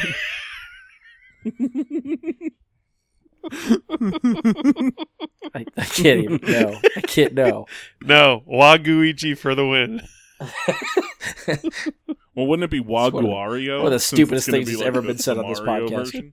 The Waguari. Waguario. It's just getting worse. We're getting worse. We need to copyright that before Nintendo steals our idea. I don't think Nintendo wants that idea. Gooigi. Do you really think Waluigi and Gooigi exist? I'd hope Nintendo would draw the line at Gooigi and it would be done. They're No, done. Waguigi or nothing. I want the next time there's a freaking Mario Kart, I want to play as Waguigi in my little Slimer mobile. I hope you could just little- make a custom character. Little balls and of just call snot flown behind me and everything. Waguigi for the win. It's called ectoplasm. it. Oh, sorry, whatever. Yep. Okay, so that's the thing. I did see for the Luigi's Mansion thing that they are going to have some sort of multiplayer or co-op component to it. They said you could have 8 people play online. Oh, weird. So like 4 Luigis and then 4 Gooigis. Or maybe there's a Luigi, a Waluigi, a Gooigi, a Waguigi, and then 4 enemy counterparts. It's getting worse. It's like I saw the video. There's 4 Gooigis. I'm not making this up. There's no Waguigis. Waguigi's a thing. There's no. Hashtag Waguigi. It's so stupid.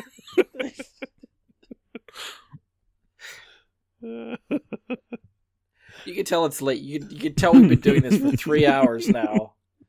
Because shit like this is funny.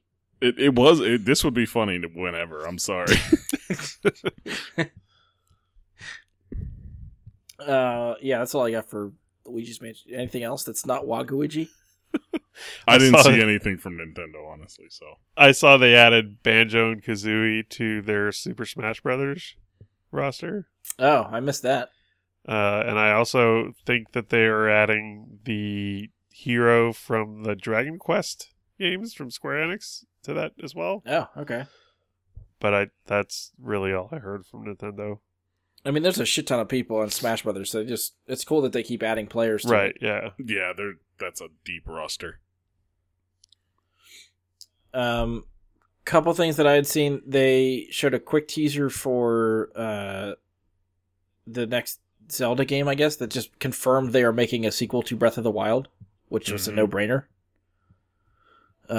So I guess it's official now. Is it an actual sequel to Breath of the Wild or a new Zelda game?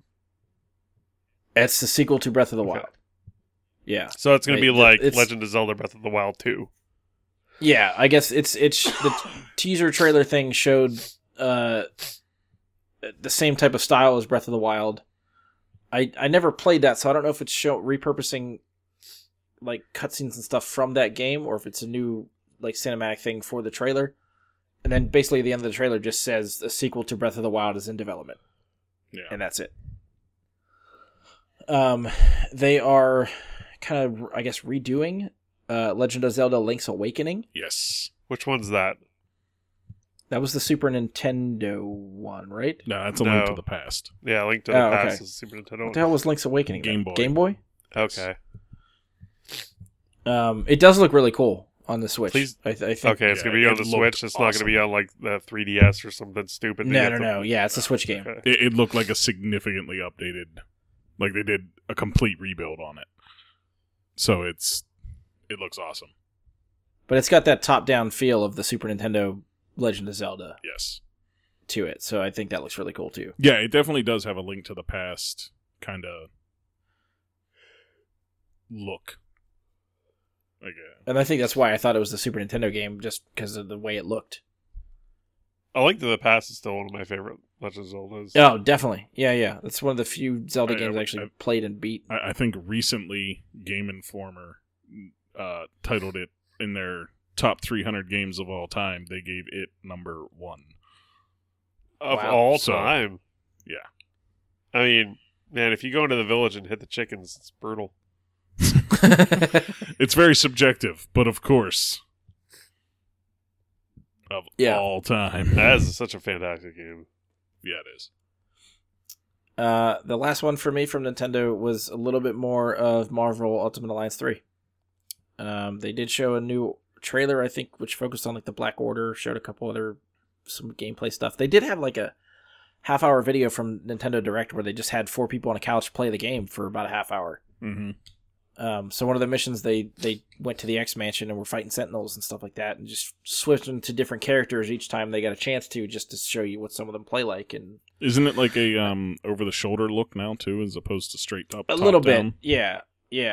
It's a little bit more of that, which I didn't know how I'd feel about that just watching some of the first trailers, but watching the gameplay today, I was like, okay, I get it. I can be on board with this. I like this. Okay. Is So there the more I ability to- watch of it, the more I want to buy a Switch for it. Is there ability to go back to the top down? I don't know. They didn't use it in what they played, so I don't know if it's there and they're not using it, or if it's just not there. Because I feel like it's just- if you're playing that game, you sort of need it top down. I don't know. Just To know what's going on at everywhere. yeah. Yeah. That was my concern, is that you get a better look of the battlefield from the top down than you do from behind the shoulder. I mean, it's not tight behind the shoulder. I think there's some space there. Yeah, that's from the shot I seen, that's what it looked like. But it's tough to see exactly how much of a field of vision you're going to have at all times. Right. The roster looks pretty good. I think they have a lot of characters that are hot now, and then classic characters in there. I like that they Rocket even and put, Groot is one character. Yeah, that's cool. So the Guardians are in there. They have obviously like the main Avengers are in there. I've seen Kamala There's like 3 different Khan's Spider getting in. people. Yeah, Miss Marvel's in there along with Captain Marvel. Peter Parker, Spider-Man, Miles Morales, Spider-Man, Spider-Gwen, Yes, Spider-Gwen Venom. being in there is awesome. Are there any villains? Wolverine, Nightcrawler, Psylocke. Playable villains, you mean? Yes. Not that they've announced yet. Yeah. Did the other games Like- have playable villains? As DLC. Okay. Yeah, Ultimate Well, Alliance 1, I yeah, know. Ultimate did. Alliance 2 actually took place during Civil War, so some of the Thunderbolts were playable. So you got to I use think, like Venom was in Venom, there, Green too. Goblin, Penance, Songbird. Red Hulk. No. You could change Hulk's skin to red. He had like Okay. a skin change, but Carnage was a DLC character. Oh, that would have been Yeah, awesome. that's right. Yeah. In How- the first Ultimate Alliance, I think you got Doctor Doom, Sabretooth, Magneto, Venom again. and Venom was the villain DLC. How bad do you get raked over the coals with the cost of the DLC characters? This was a long time ago, before any current model. You're talking like Xbox 360 era.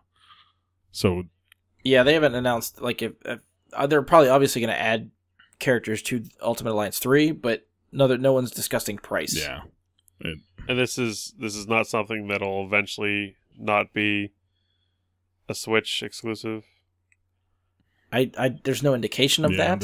as far as we know, it's just a Switch exclusive, which right now precludes me from playing it. I'm not paying $300 to get a Switch and then $60 for the game. And See, that's the thing. I know I will play other stuff on the Switch. This could be my gateway drug to get a Switch. I still Don't want to talk try logic Breath to of the me. Wild. don't you? Because make I good want to play sense. Breath of the Wild real bad. I've heard way too many good things about that game to not play. And you it. know what? That Yoshi's Craftable World looks pretty cool. actually. And the Mario game and Mario Karts and god damn it, Nintendo! Why are you so Smash good at Brothers, everything? Mario Kart, Odyssey, all that stuff. Yeah. Oh, yeah, There's a Odyssey list of does- stuff I would want to play. Odyssey does look pretty good. And most of those I've heard very good things about from people that do own them and have played them. Plus, who doesn't want to play Go Ouija and Wild Luigi? Oh, God damn it. Just when I thought it was out of your mind and we have moved on. It's terrible, but I feel like that's where we have to end. For next time, Andy, you need to have some homework where you take a picture of Waluigi and you mesh it somehow with Gooigi and you make us a Waluigi mascot for Braga and his Super Friends. That will not be used. I'm telling you right now, it will not be used. I'm will. going to paste it all over the Facebook page. So Yeah, I will use it as my profile picture, and I will just comment on everything that my profile picture belongs as our mascot until you fix it. All right, fair enough. Fair enough. I can't stop you. I've given up trying to argue with you. All right, so sort of capping it off. Any of your favorite surprises or reveals from the show? I did say beforehand I wanted to mention Elden Ring. oh yes, That coming from Software and George R.R. Martin, two of the greatest creators of content for the last 10 years. So I will be soaking up that game as much as I can whenever it does actually release. So, looking forward to that. They didn't give us a whole lot. They gave us a brief cinematic kind of trailer. Has a very Dark Souls-ish look, and I think they confirmed that we will be able to create our own character again. unlike Dark Souls, or not Dark Souls, unlike Sekiro, where we were stuck playing Sekiro, back to a Dark Souls Bloodborne style format where we can make up our own character again, choose our own play style. But other than that, we don't know a whole lot. But it looks amazing. It does look really cool. I'm pretty pumped about that too. It was just the cinematic, right? There wasn't anything that was it. really to it? No, that was it. Okay. But the cinematic's enough because if you've played the Dark Souls games, if you've played Sekiro, if you played any of them, you can see things that give you big tells as to what's coming. Like you see bits of beasts of some kind. That's a thing with these games, is like you're going to have boss battles against big giant beasts of some sort. And they're usually like Bloodborne, they were like Lovecraftian creations of crazy ass kinds. Whereas Dark Souls games took a more medieval approach. So they would be, the beasts would be demons or gargoyles, things like that. But it also has that Dark Souls feel where you could be battling against like knights and things like that was a big thing in Dark Souls. Knights and kings, queens, things like that were what you fought as well. So you can kind of get that tone and sense of all that's going to be in this game. So, gotcha. Yeah, can't wait for that. I don't know. Favorite surprise for me, I think, was the Keanu thing. I think that's for sure. Keanu coming out and being part of that game. I think was completely unexpected and caught me off guard. Did you go? Couldn't help but smile. Whoa.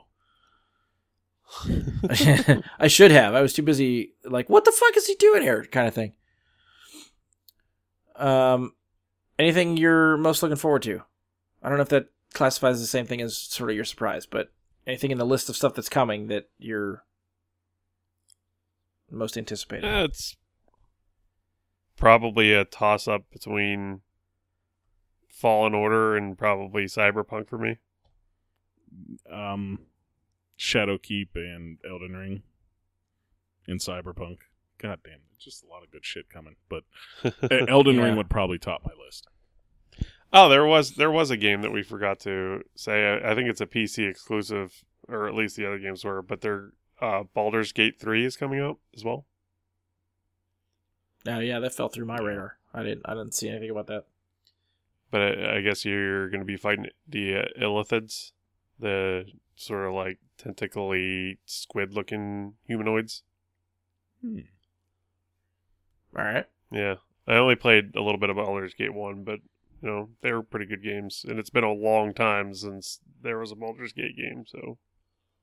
Yeah. All right, last question. We got Microsoft's announcement of their next console, or at least a little bit of details. We know Sony is working on another console. When do we think we'll hear anything from Sony? Next month. I think you hit it with Gamescom. Yeah, I remember. I should have looked up the dates for Gamescom. I think it's a couple months away. Like, I'm thinking, I don't know if Sony's going to do their own event, just like a sort of like a Nintendo Direct thing, or if they're going to use another show to try to announce this stuff. But yeah, I think my guess would be Gamescom. That's the only other big game show that I could think about where announcements could be made. Yeah, I mean, other than just making their own random YouTube announcement, like you're saying, like putting something together on their own time, I would say definitely Gamescom. Right. Or next year. I don't know. Maybe further down the road. All right. I guess that's it. Any final things to add? I think we've talked long enough.